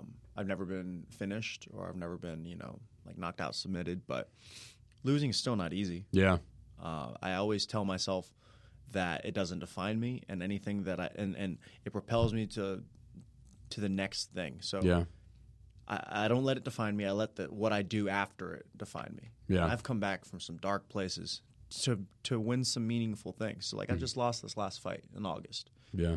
But I have all the ingredients, the mindset, the people, no yes men. I have a great circle. I have good people in my corner to propel myself to something great. Like I can kind of like a bow and arrow. I'm pulling myself back a little bit, but the launch is going to be spectacular. Like I know that there's something on the horizon, and I'm excited for it. Yeah. I don't know when. I don't know where. Maybe I know who. You mentioned having no yes men. How is that? How did you come to the conclusion that you need to keep yes men out of your circle, and what did that look like for you? It sounds like something that you maybe realized at some point. Yeah, I don't think I necessarily have I've kept around yes men. I've won fights, I've had successes in life, meaningful achievements. I've had people root for my successes, and maybe those same people root for my losses. You'll never truly know. But what I do know is that I pride myself in the people that I keep around, and I'm trying to alternate that every month. So think about it like this, and this is a very, very true statement. You are the sum of the 5 people you spend the most time with. So I think about that a lot. I don't spend a lot of time with all 5 of these people, but there's going to be a 5 no matter what. So I don't evaluate as much as I should, but I like to look at who I reflect, or I like to look at who I emulate, because they're taking something. When you spend time with someone, you're taking something from them and vice versa. Yeah. Maybe a little mannerism, some energy exchange, some intellectual exchange, or something that you get from being in the presence of someone else. Yeah. Given that, you're not complete strangers, right? But it's true. I constantly look at my 5. I like my 5. Every time that I evaluate, sometimes I question one of them, 2 of them, but I think it's just part of the evaluation the evaluation process. Will Smith said it once. He said, if you're not making someone else's life better, you're wasting your time. So I hope that the value that is being instilled in my life is being reciprocated. Right. And sometimes I feel that I don't think I'm a bad friend. I think I'm an excellent friend. I think that I go above and beyond to show support and love to my friends, to my teammates, to my family. And I fear that, like when it's like not when it's reciprocated, but when someone outdoes my niceness, or I guess maybe I'm just feeling that back, and maybe it's just I'm not used to it. Yeah. But when I'm at an angle to where, man, I feel like I just can't give it back. Mm-hmm. I have a base of what I provide as a friend, and a good quality. Like I'm a solid, rock solid friend. I never have to question myself, and if I do, I fix it. Right. Yeah. But if someone goes above and beyond for me, I don't know how to do that back to them. I just feel like I'm at an angle. Like, let's just. I feel like it's a little inequitable. Like at that point. I'm the type of guy that'll take a friend out. Like, hey man, like let me buy you lunch. Yeah. You know? So when that's like reciprocated and given to me, I don't know how to react. Right. Like, you didn't have to do that. Like it just like comes natural for you. Like it's just you feel like it's something you want to do. Yeah. So I guess when the kindness is given to me, I'm not used to it. And I don't judge friendships based on that. But like I said, quality of life. Yeah. Where you're either pouring it into it or you're taking away from it. Yeah. But yes, men. For instance, if I like the color pink, my friend's gonna follow exactly what I say when I change to that color. Like maybe it's not the best example, but what I've noticed in sports is that winning breeds yes men.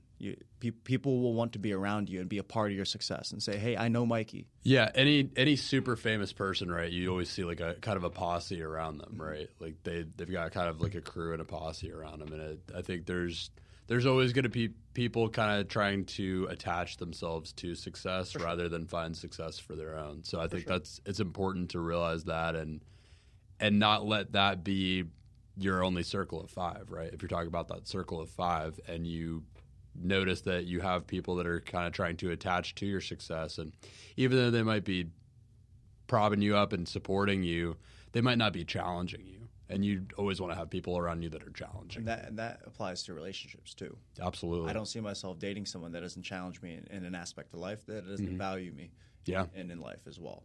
Yeah. So I don't put myself in enough positions to meet her, but I also I don't even know where I was going with that, dang it.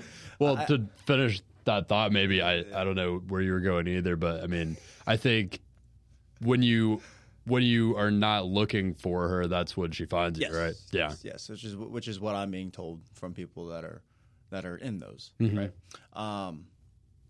But yeah, I mean, with my core five, I'll break it down even more. Like, I'll have five that challenge me to be a better fighter. Mm-hmm. Maybe 3 or 4 that challenge me financially, and then there's a few that challenge me emotionally and like intellectually. Yeah. Like I'm constantly trying to read books and listen to podcasts that make me a better person. So when someone's pouring, hey, you should listen to this, or hey, you should read this book, like or an exchange of thoughts and ideas. I've got a question for you. Yes. This might be a question I start asking more often. It just kind of like popped into my mind. What has been the most persistent thing that has been on your mind that you would like to improve about yourself, whether it be something in your career and your personal life? That's a good question. Probably a tough question. You can think on it a little bit. Yeah, but like the first thing that I think of is just how I communicate. Yeah, you did mention that earlier. I don't think I'm bad at it. But it's something that you actively want to improve on. But until the messages are being received by a greater amount of people, then I'm not eloquent at it yet. So I don't think I'll ever be. I think it's a process. It is. Communication is always a process. Because it does vary to every person. I can communicate with 8 out of 10 people, but I still have those 2 people that I don't.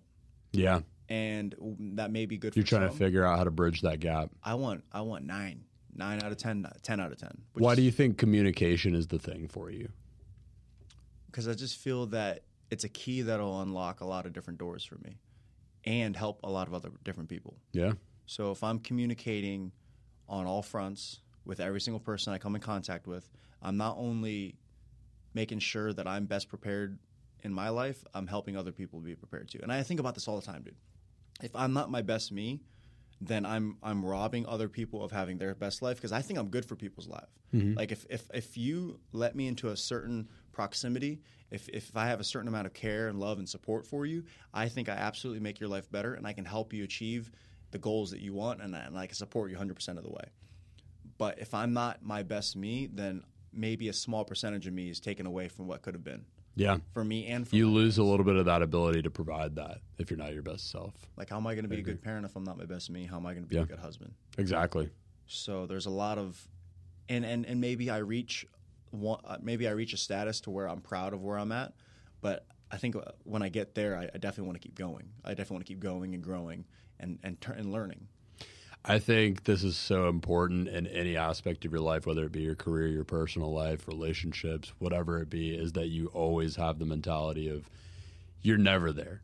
You're always going to be trying to get to a better place, and you should always be trying to get to a better place. You've never arrived. You're always improving. It's all about the journey. Yeah, exactly. In terms of there's no destination. Mm-hmm. It's learning to enjoy every single part of it. Yeah. And I will say, you know what? And this is something I've thought about as well.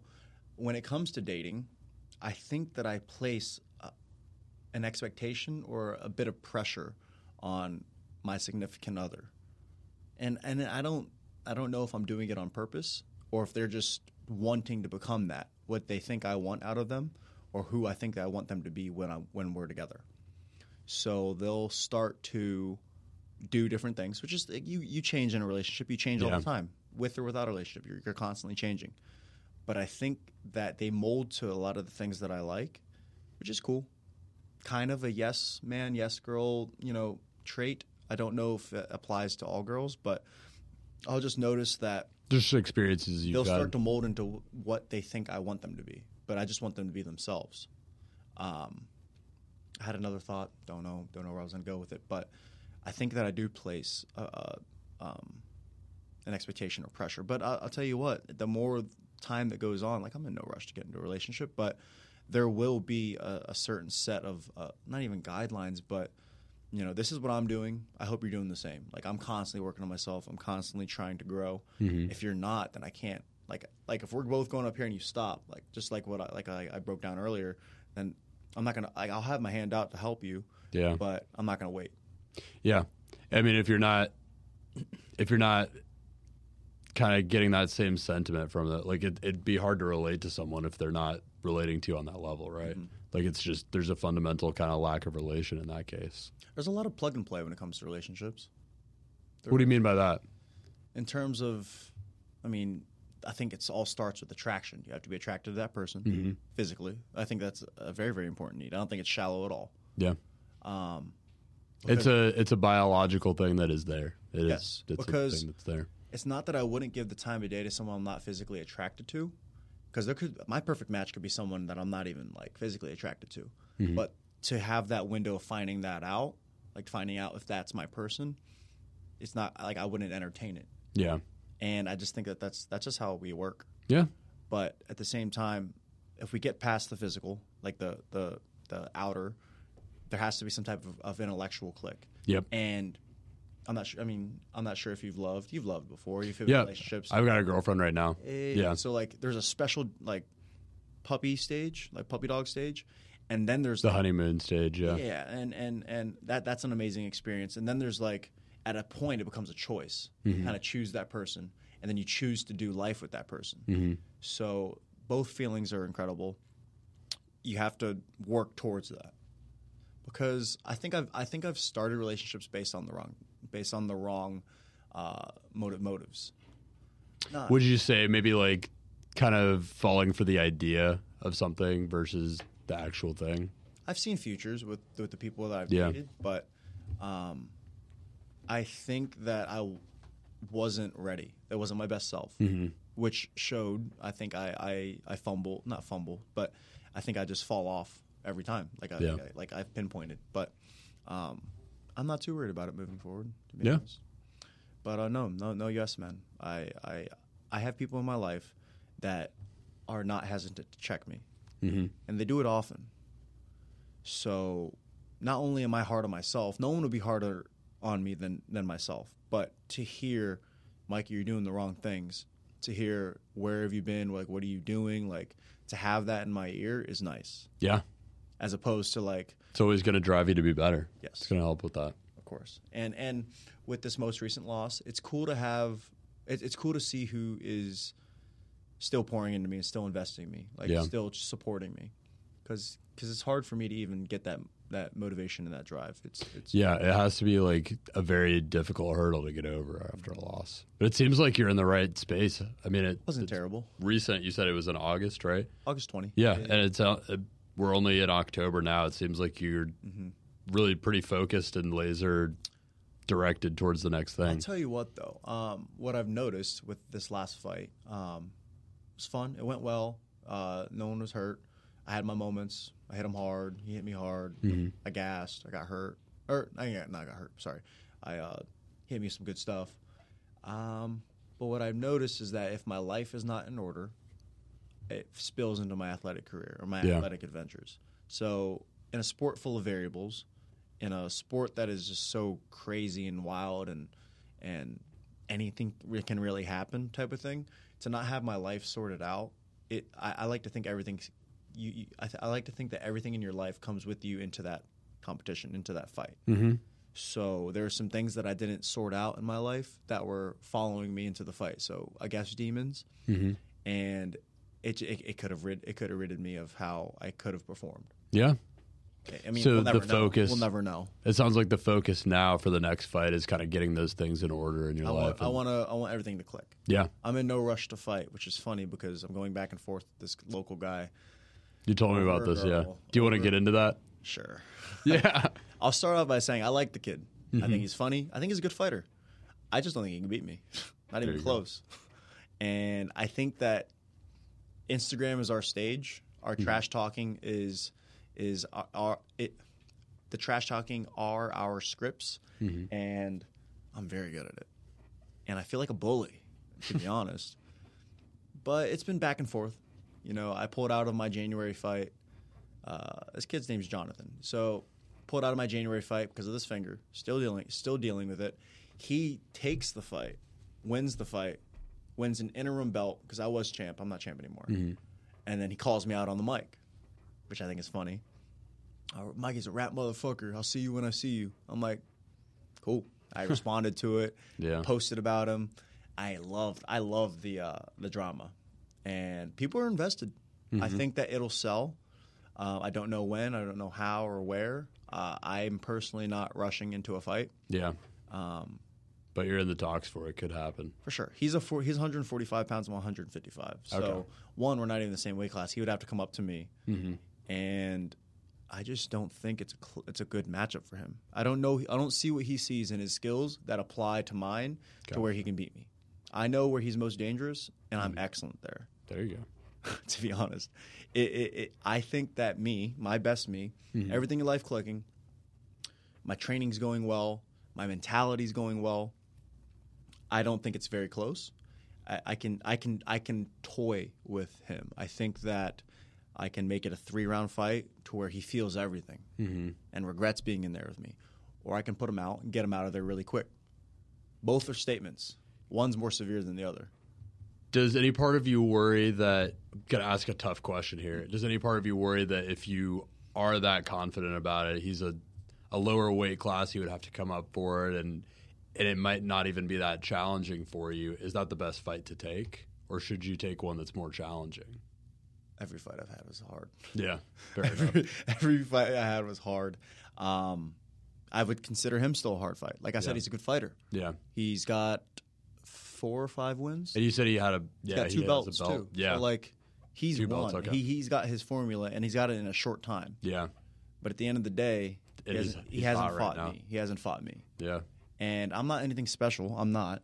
I don't know what people look at when they sign to fight me. I don't sign when they agree to fight me. I don't know what they analyze. I don't know what they study. I have plenty of fights out there. I have plenty of content. I put out plenty of content. If I had to study myself and I see, oh man, this Mikey can strike, Mikey can wrestle, Mikey has great jiu-jitsu, Mikey has a good clinch. I do have holes. I know what my holes are. But if you just see that I'm good at everything, How are you going to figure out what my hole is? Yeah. And how are you going to plug and play your skill set to beat mine? Because I pride myself on a very well-rounded skill set. I do multiple disciplines.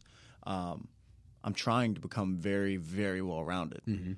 I'm training to have a style that applies to anyone that's standing across from me. So a one-day notice, I get a new fighter. I want to be able to more than just plug and play our skills. Like I want to be able to just beat that guy, no matter who it is. Yeah. So that's what I'm eventually working for. And I've watched his fights. Same applies for him. You know, I've done my homework, vice versa. Every fight you should do your homework. I just don't. I see the plug and play, and I try to break it down. I just don't see something threatening me. How he thinks he can. Sounds like you should do it. I know. The whole dude, not the whole world, but what's holding you back?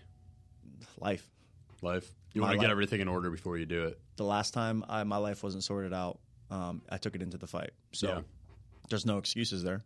The guy beat me 2 out of 3 rounds. So you had one at least. Maybe if life was sorted out, I could have had another like a better round. Maybe showcased a little bit more. But it is what it is. Like a guy that I fought was really good. Yeah, he had a ton of fights. You know, a lot of experience, and it was my first time trying out Muay Thai. Something I've always wanted to do. So, just something off the to-do list. But yeah, I'm gonna get that kid. I am. And there's no such thing as overconfident. Do you think you have an idea of the things you need to see in yourself to show you that you're ready for it, or do you think that's something that you'll just like it's a feeling you'll have when you get there? Does that make sense? I think that I'll know. You think you'll know? I definitely will know. I'm not rushing it. My goal before he called me out last Monday again. Then again, during the hurricane, I did National Sons Day, and I took a picture of my cat, and then I put a picture up of him. So I guess I kind of I stoked the fire a little bit. For sure, we've been doing it all year. But I was like, Happy National Sons Day. Here's my firstborn, and then my bastard son. Like just people love that I call him my son. It's so funny. That is funny, yeah. But that I told myself last Monday, I'm like, I'm just gonna stay consistent with training. I'm gonna get my weight down, and I want my coach and I want the promoter to be like, hey, we've seen you've been putting in the work. Like, are you ready to fight now? Yeah. I wanted that question to be asked. I didn't want to just ask for a fight, which is what I did in the last fight. Like, hey, I want to try a Muay Thai fight. Oh, here's your opponent. You want the people around you that are watching for you to be ready to see it in you and say, yeah, you're ready. We think physically you're ready, mentally you're ready. Like, let's get you going. Okay. So I'm in that makes a lot of sense. I'm in no rush. And my coach, Julian Williams, he's like, I want you to smash 1 or 2 more amateurs, and then we'll turn you pro. Yeah. Mind you, I train with pros all the time. So 1 or 2 more, or 2 or 3 more? 1 or 2 more. 1 or 2 more. But you're pretty close. I constantly gauge where I'm at. Like I'm training with pros all the time, so I know I have an idea where I'm at. What are the the markers of being pro in this sport? What does it take to be called pro? Is it like a classification by a certain organization? So when I turn pro, I have a brand new record, 0-0. Gotcha. Okay. The rules change. The fight's a little bit longer. You have more weapons. Your knees and elbows to the face. Is it a thing that you can? Is it a thing that you just kind of declare when you feel like you're ready, or is it like you have to be recognized by someone in a certain organization? No, I don't think you need that because there's a lot of people that turn pro that shouldn't.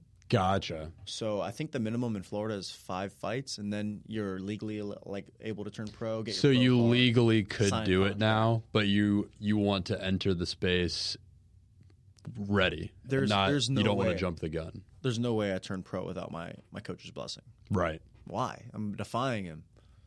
And he's seeing you all the time when you're training. He knows your holes. He knows whether you're ready or not. Julian's special, man. It's funny. He's a big reason why I stay in Orlando. But when I first met him, he made a highlight off me. It was funny. He did like a robot, and then threw a low kick and swept me on my butt. It was funny. Yeah. First day I ever met him. It was funny. And then when I started training under him, and I moved to Orlando, I had a girl bring me out here, an ex bring me out to Orlando, lived with her, and he told me, he's like, man, you don't even know how to jab, which is like the most basic punches. You don't even know how to jab. Like, you're the worst amateur I've ever seen in my life. He's like, I don't know how you want to fight. That's what he said to me. And this is like... Caught your attention. I mean, yeah, it did. But going from Tampa to Orlando, I thought I was well-rounded. I thought I had a good skill set. I thought that I was dangerous. I already had a championship belt. I didn't have not a bad record, but I was like I have 3 wins, 3 losses going into being his student, and like I've been around. Yeah, I didn't think I was that bad. Yeah, and there he is, like you're just one of the worst. He just immediately was able to identify these things that you didn't even know were holes. So I think at an early stage, he kind of planted in my brain that I don't care about people's approval for the most part, but I care about his. Yeah. Maybe some of my like close peers who have what I want in life.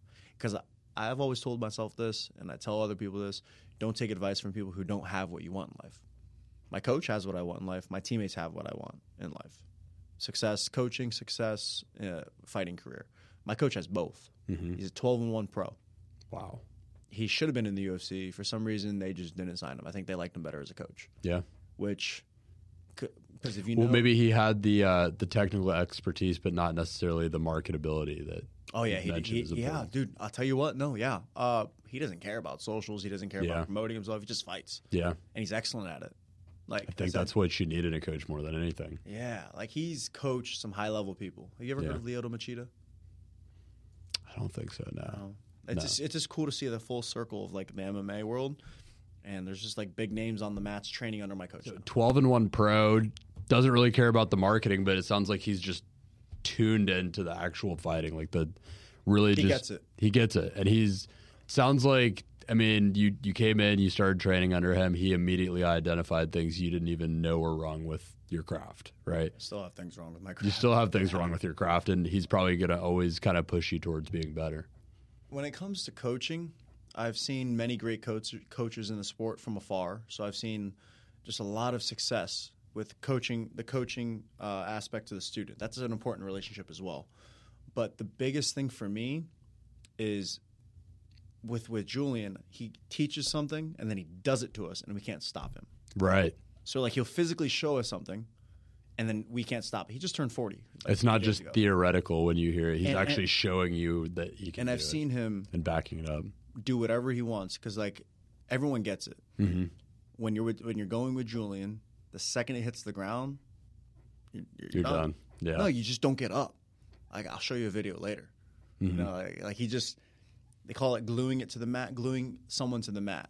So you just don't get back up. You just don't get a position again. He just beats you up. Yeah. Just relentless. So think of Khabib, but a jiu-jitsu black belt. Yeah. And I've seen him flatten out black belts. UFC fighters, highest level fighters, heavyweights, like just it doesn't matter. Like this man has completely emancipated multiple people, including myself. I've been on you can't go around with him without feeling it. Yeah. On top of that, he's a great striker. There you go. So just having and then the cage wrestling, got the full picture. He's got everything. Yeah. So to see the success and the ongoing success. For instance, he's in Vegas right now. One of his homegrown students, one of my good training partners, one of my good pals, Lucas Alexander, is having his UFC debut this weekend on a week notice. Wow. But the guy, we all know the guy's next level. Yeah. So they flew out, week notice. They're both out there right now. And the amount of homegrown people he's taken to the highest level, to the UFC, he's gotten a lot of people there. Yeah. Not everybody has that same trajectory or that same path or is willing to put in the work and take the sacrifices it makes to get there.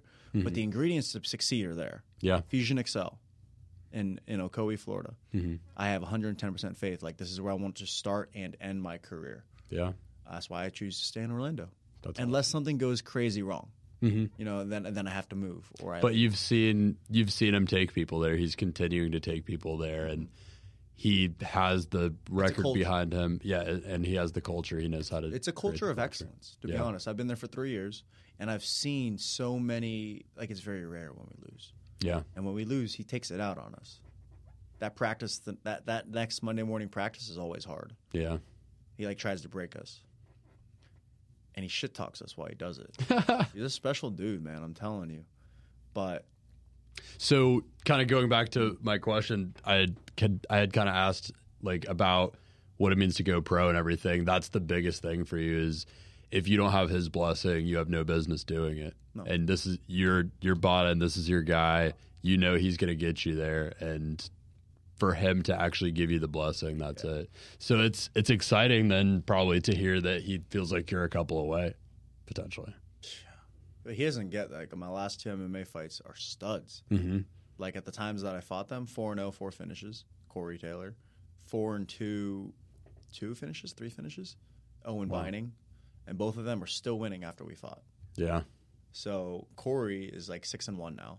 And Owen's like 6-2, 7-3 or something like that. Yeah. So these guys are good. Yeah.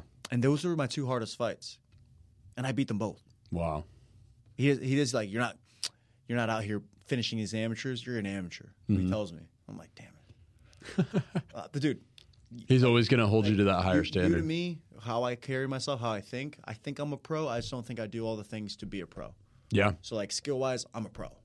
I think I'm a pro. This am this I leads dedicated perfectly. to that life? This leads perfectly actually into, and I'm going to go a little out of order with how I usually do the podcast here, but you're setting it up perfectly. One of my kind of repeating questions that I ask on every interview is, because the show is called Profession Session, right? Mm-hmm. So I ask, what does it mean to you personally to be a professional? I think it's an all-out commitment. And during my amateur career, I've gotten by without doing that. Yeah. I've found ways to win, and I've won when I didn't deserve it.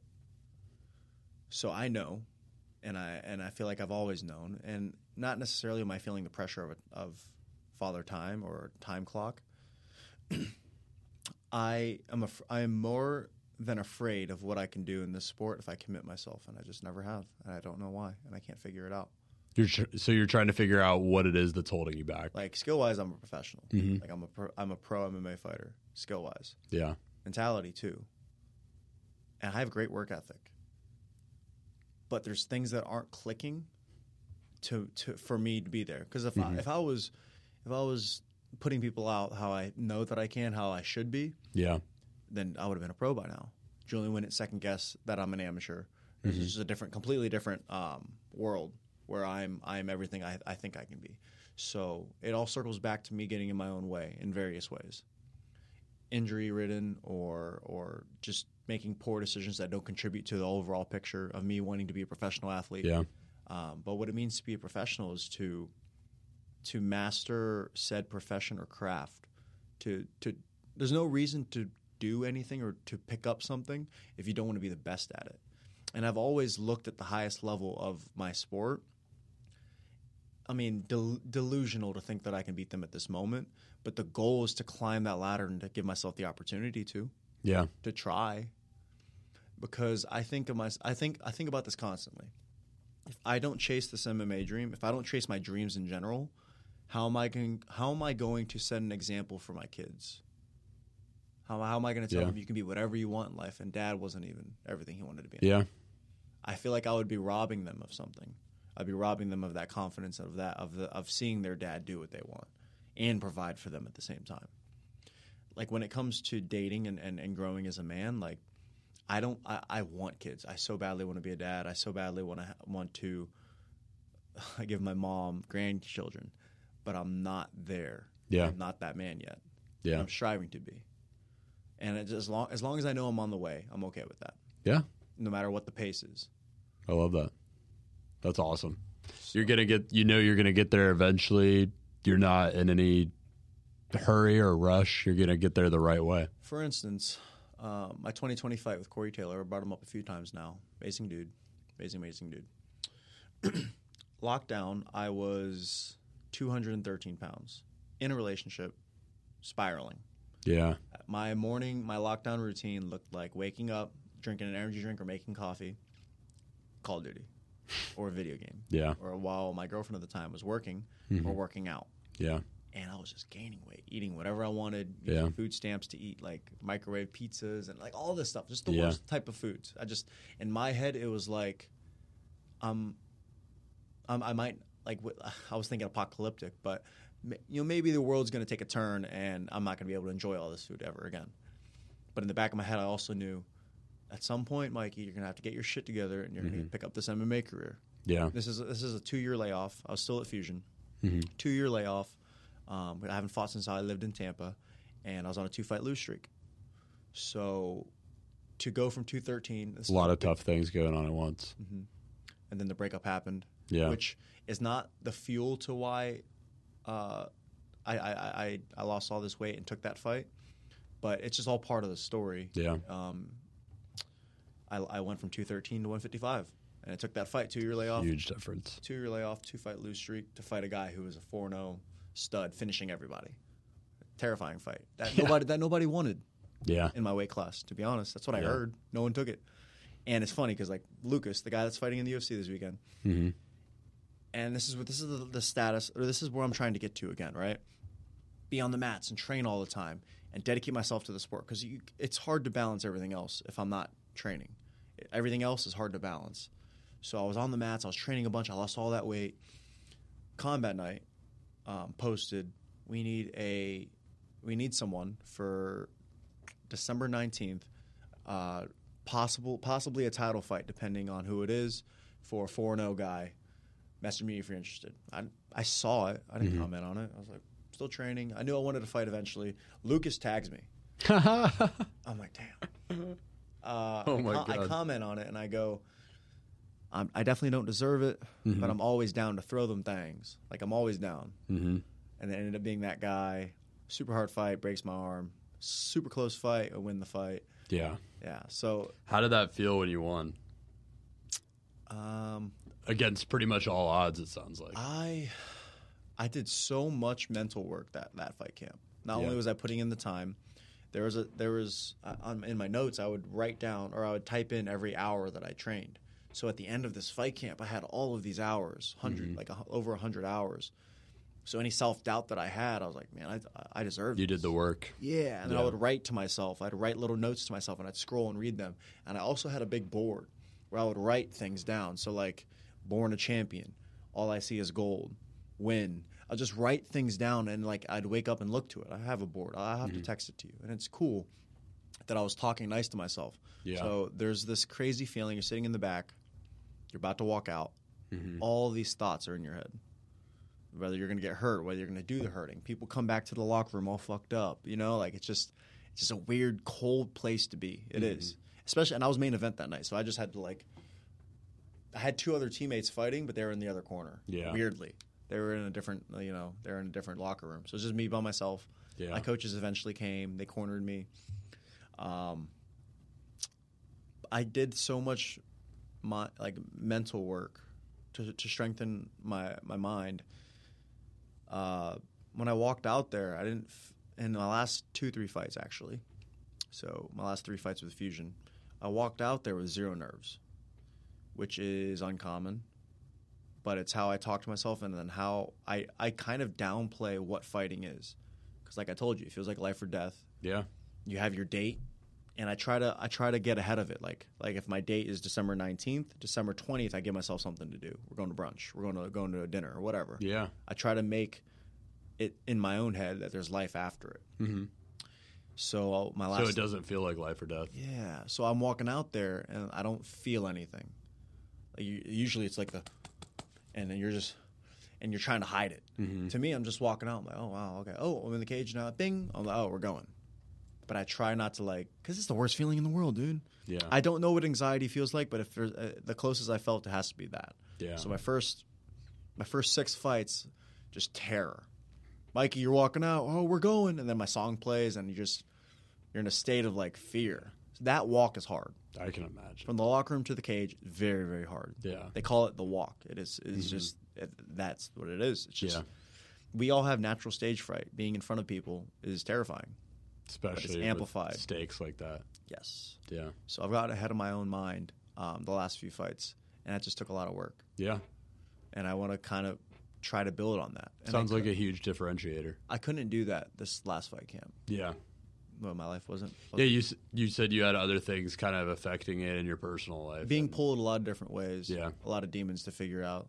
I'm not in a terrible place. Yeah. But there's still things But you didn't have everything there like you did before. I haven't maximized my life. Yeah. Yet. And it's an ongoing process. Well, it sounds like you know what you need to be doing. It's just a matter of kind of executing and putting all those pieces in place for the next couple. And these are kind of the pivotal ones, too, it sounds like. If you get these ones right, then you're going pro. Absolutely. I'm excited to watch it. Thank you, man. I hope to make a fan out of you. Anything that I do outside of fighting is to fund and supplement fighting. Mm-hmm. So I've had multiple jobs throughout the year. Throughout the years, I would consider myself a hospitality professional. So I've worked in pretty much every position there is to work in a restaurant. Mm-hmm. I've worked bars, hotels, fast food, not fast food, sorry, fast casual. Like I've worked a lot of different ways, and I would consider myself a hospitality professional. But it's not what I want to do. Mm-hmm. It's a means to getting you to what you really want. If all I had to do was wake up every morning and train, not have to worry about money, that would, like, if I got paid to train, that's a dream come true. That's hard to do, though. That's kind of the place you get to eventually in the UFC, right? Yeah. To an extent. I mean, you get kind of locked into a contract, so to speak, with a fight, and then that's kind of funding your training, right? Yeah. It would be nice to reach that. That's just such a long thing, and a long thing to try to achieve. Yeah. So that's. But for now, you got to supplement that income and fund the career that you really want to make for yourself. It's a big sacrifice. Yeah. To do that, like, if MMA wasn't in my life, I think I can succeed in anything that I choose to do. Mm-hmm. But trying to succeed in all those things as well as MMA, it's hard to not spread yourself thin. Yeah. So I'm trying to make it go hand in hand. I'm trying to have a 1 and 2, MMA, and then my number 2 I can make it anything. I have so many different passions and interests that what I've noticed is that anything that I put my time into, I find success in. So it's just where I decide to put my attention. Yeah. So now it's MMA. MMA, but I guess my secondary would be like NFTs and cryptocurrency. Yeah. Let's talk about that a little bit, because that's kind of like the other big thing that's kind of come onto the scene for you the past couple of months. How did you? So brand new to me. Yeah. What are without getting like too out of your depth with it, I guess what are like the top 3 takeaways that you've had just getting into the space? It's the wild, wild west. I've lost crypto by clicking the wrong links and having my money extracted from my wallet. Mm-hmm. Self-inflicted. Can't even be mad at who did it. Don't even know how to pin who did it. I don't know who did it, to be honest.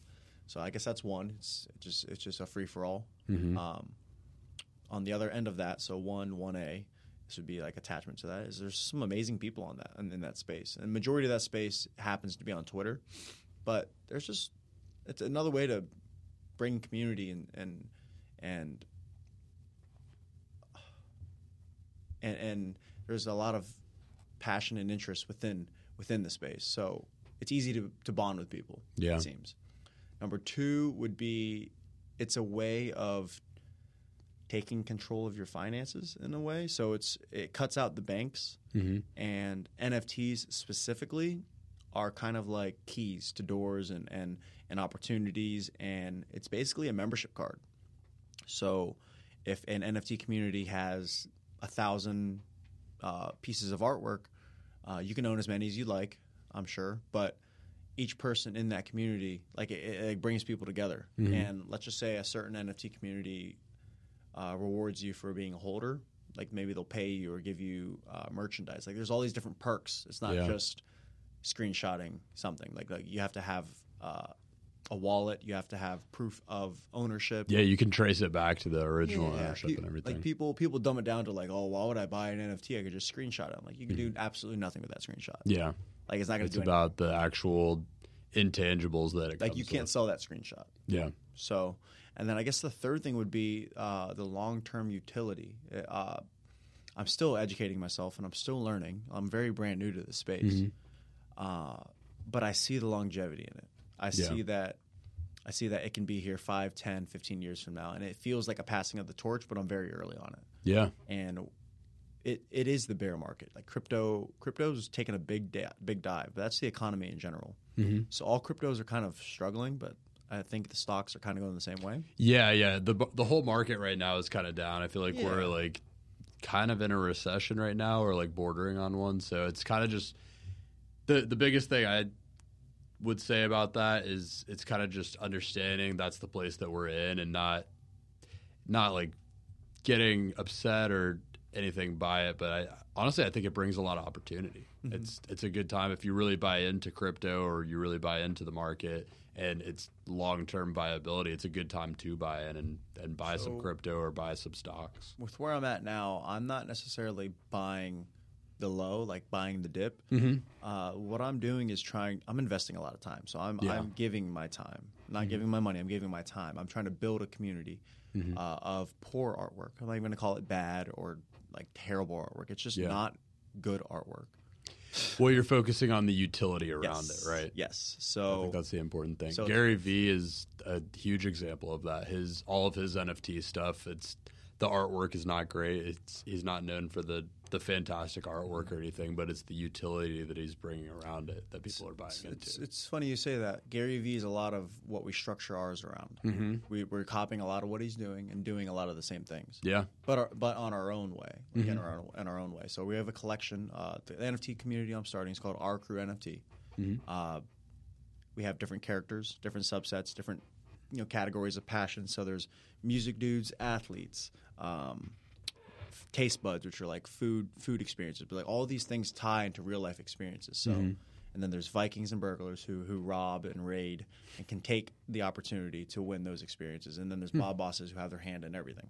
Interesting. But basically, and then there's normies. Normies can hold like a pen or a chef knife or a basketball, and it gives you a small percentage to get entered into that like subset category raffle. So we're going to be doing raffles through gamification. And the value will come with the secondary market. So we're giving away our NFTs. There's going to be 10,000 of them. They're all free. But to be able to raffle off real-life experiences, like you want to go to the Super Bowl, or maybe you want to eat at Nursette's steakhouse. Like we're just going to be giving away these different experiences. How will that be funded? It will be funded through the community, and it will be funded through me and my business partner. Okay. Business partner, Mark. A good friend of mine. He's been one of my longtime sponsors for years for my MMA career. So we've always just had that bond. We've built multiple projects together. I've seen him find success in a lot of his passions in life as well. And the guy has a great heart. So it's someone I trust 110%. Yeah. This is brand new to me, so building is challenging, and I'm still trying to figure out what to do. But I'm meeting a lot of people, and I'm networking well, and just I think I'm telling the story of myself, which is going to sell. Yeah. Because if there are good founders, it's easy. Good founders. If there are good people who are the founders, it's easy to want to be a part of that community.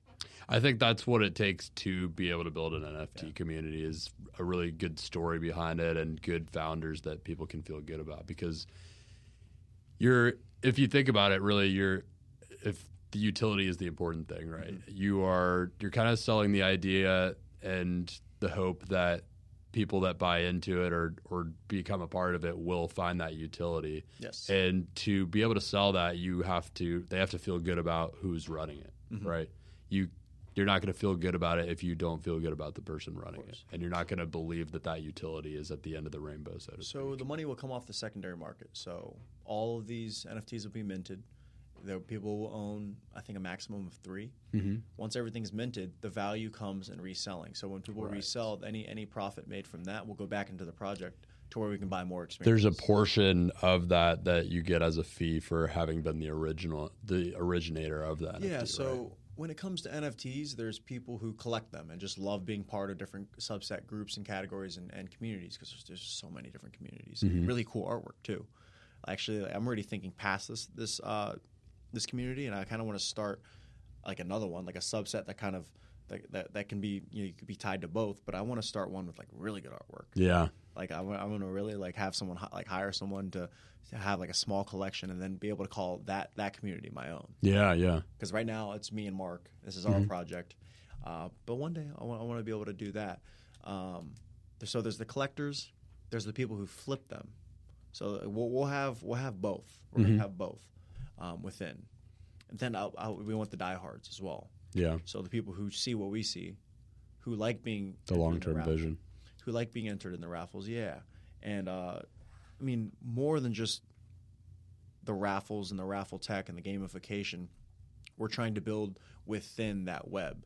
So with the food dudes, we want to build hot sauce. We want to have our own cold brew. My cousin has a chili oil company, so I'm trying to attach the chili oil company to it so people can have a place to like try chili oil. I've never had it. It's amazing.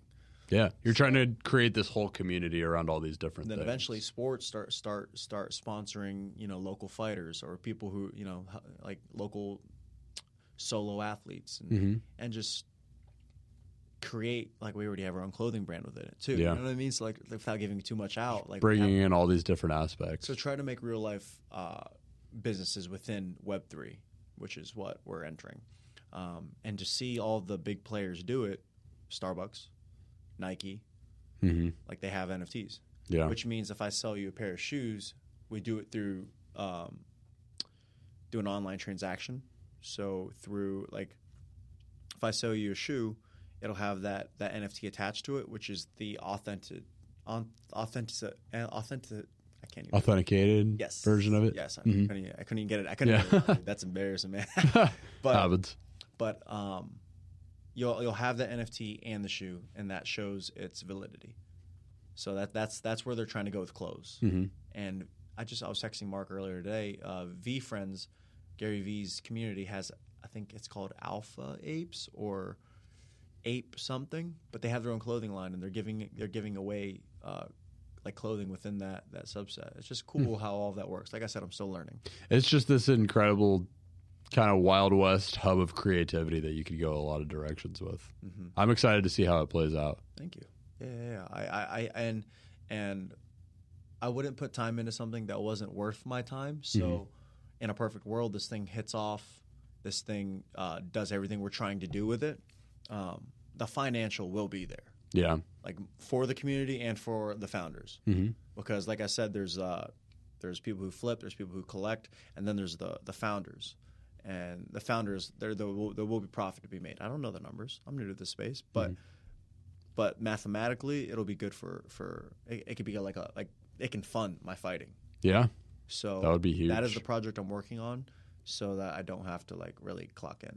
Yeah. And I love bartending, and I've started my own business within that, like mobile bartending and doing private events, which is fun. But NFTs will be a lot less work, a lot more profit. Yep. A lot less work in terms of like I don't have to go to an event. Which leaves you more time to work on your craft. Yes. Bring yourself which to I the don't next have level. forever in. Yeah. So. But it's an interesting space. For anyone who has no clue about it, I still do my own research. But the best way I can explain it is it's just keys. It's memberships. Yeah. It's just knowing people. And I think that there's extreme utility with it moving forward. It's a very official way to create these communities. Instagram now lets you attach your Ethereum wallet, so you can kind of show off your NFTs. I mean, that's what Twitter does. Like if I wanted to, I can make my profile picture, I can make it an NFT.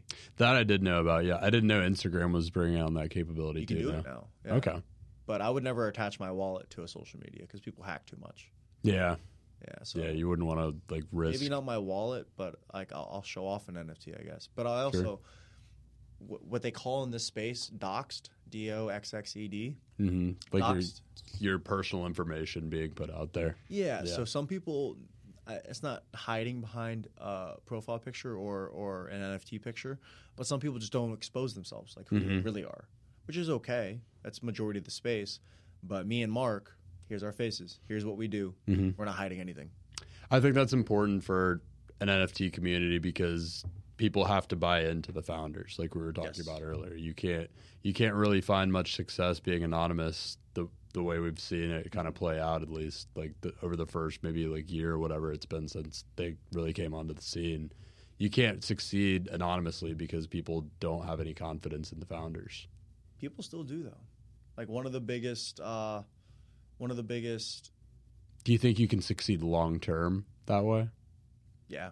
I literally have seen it unfold in my. Is it just being able to provide such utility that people don't care who the founders are? Yes. Have you heard of Bored Ape Yacht Club? Yeah. We were talking about this a little bit. I would say that's the number one. Are they still anonymous? I think the names are out there, but okay.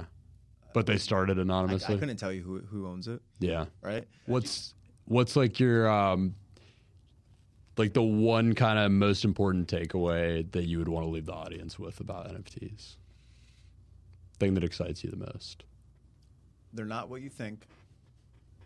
It's its own language, and one that I recommend because finances is its own language. It's another derivative of finances. If you're into stocks, it's the same. It's the same. A lot of the same principles, yeah. But you're not investing into like Tesla, McDonald's, Starbucks. You're investing into a community that can build for you. Yeah, and with you. I think we were talking about founders without being doxxed. Mm-hmm. So there's this guy named Frank DeGods. He's like the biggest name that I know, like the biggest name. Mm-hmm. I don't know what he looks like. He just has a picture, like an emoji, or NFT is his picture. He has a great influence. He just started because DeGods is the number one community on Solana, the number one on Ethereum's Bored Ape Yacht Club. Yep. Hundreds of thousands, like they're worth thousands to buy. They go for millions, like they resell for crazy. Yeah. These and like when people ask me, how do people have the like and you think you asked me that as well, why is it worth that much? Like what? Like it's the utility, it's the community. Celebrities get behind it. Celebrities are part of it. Celebrities own their own, like Justin Bieber owns his own NFT community. Like there's a ton of it's just so broad. It's so crazy. Anyways, Bored Ape Yacht Club for Ethereum. Solana is going to be DeGods. Frank from DeGods used that momentum and that success and started this thing called Utes. This is where I got robbed. So Utes, there was a pre-mint. They handed out scholarships. So many people wanted to be a part of it. They had scholarship applications. I don't think I got mine in time, but they were like announcing who was getting accepted. I got scammed. Someone messaged me and was like, "Hey, you can mint," because I wanted to mint. I wanted to have my own Utes. You can mint at this website, and they copied exactly what the other website, the official website, looked like. Jeez. So I clicked it. I attached my Ethereum wallet, and they robbed me of $60 worth of Ethereum. Mind you, it's a Solana project, so that I completely that's my fault. I'm not Just didn't know enough about the whole thing. But Yeah. apparently that happens a lot. And if you attach your wallet to your Ethereum wallet or your Solana wallet to the wrong website, they can steal all your NFTs. That's crazy. Isn't that crazy? Yeah. So just do your research, understand what you're getting into. Yes. It sounds like. So I would look at, I look at cryptocurrency and stocks as the same thing. Mm-hmm. They all have the same value. I think that crypto was created with the purpose of decentralized finance. Yeah. So still learning. Cool. And hopefully I can educate people more. Sounds like a valuable journey, though. I've definitely enjoyed everything I've learned about it. Because when I ask people, there's like, it's a scam. I'm like, what about it? Yeah. And then they'll send me a YouTube video, and then the YouTube video has good points, but you put money into something, you should know what you're putting money into. Yeah, that goes for anything. Like I'm not just gonna buy a random NFT because it looks cool. Yeah. I'm people to do though. I think that goes for any kind of investment that you're making. You got to know what you're getting into. Of course. Like for instance, I wasn't doing very well with Dogecoin or Shiba. Mm-hmm. Hype got me into it. Yep. I think the world kind of works like that in general. Mm-hmm. Starbucks and designer clothes, and it's just there's always going to be things that people gravitate to because of the masses, the influence of the masses. People follow the crowd. Yep. They do. That's So true. that's that, man. There you go. NFT talk. Yeah. So I have a couple repeat questions that I like to ask on every podcast. And I asked you the one before about being a professional. The other question I have is kind of having, and I'll choose kind of like the beginning of your MMA career, like your first organized fight as the starting point to base this off of. If you could kind of travel back in time and talk to a younger Mikey as you were first getting into organized fights, having the wisdom and the knowledge that you've gained over the 8 years that you've been in it, what are some things that you would do differently?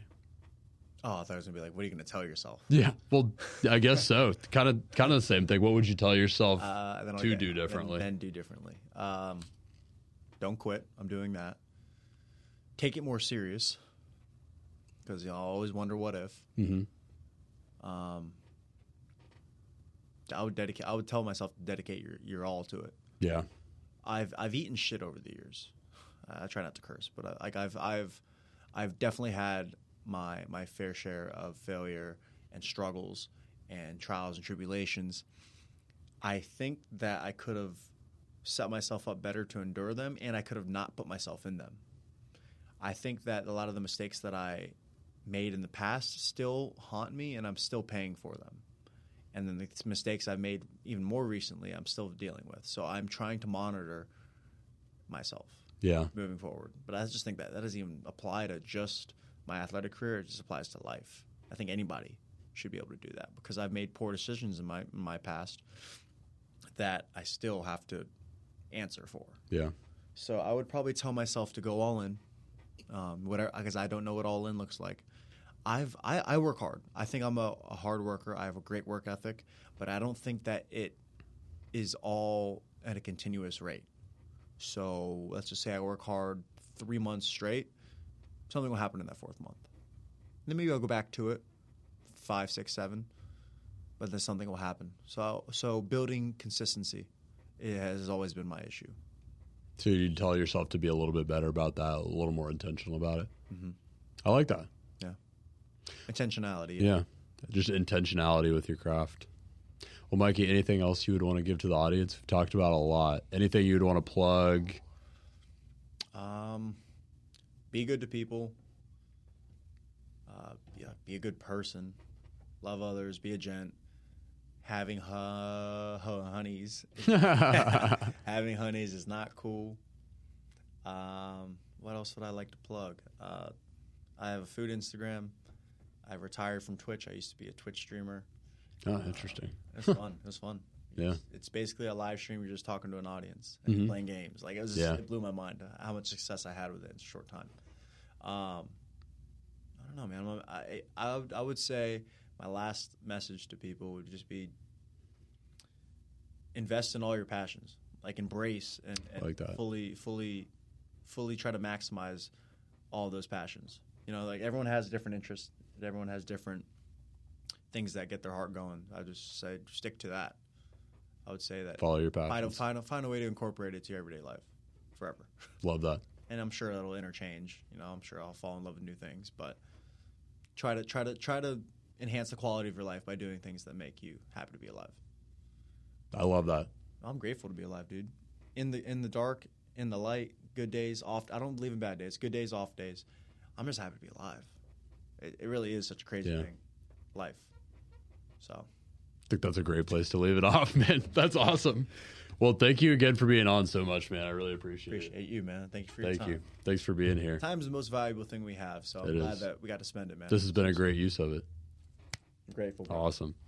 Well, this has been Profession Session. My guest today has been Mikey Conlon of a really cool MMA career and NFTs and all kinds of cool stuff. We got real deep on this one. This has been a ton of fun, and thank you so much for tuning in.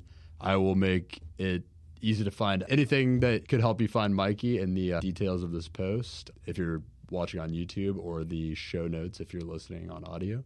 And until the next episode, thanks so much for tuning into Profession Session. I'm your host, Brody Vinson. Stay tuned for new episodes every week and short clips of deep dives into specific topics that I put out on different social media channels. We could be found on YouTube, Instagram, LinkedIn, Facebook, TikTok, all major podcast platforms. You can find my guest in the details of this video or podcast. And if you happen to know a young standout business owner, professional, or entrepreneur that you would think would be a good fit for Profession Session, DM me or get in contact with me anywhere and just let me know, and they could be the next to tell their story here. Until next time, again, this has been Profession Session. Stay focused, stay hustling, and stay networking.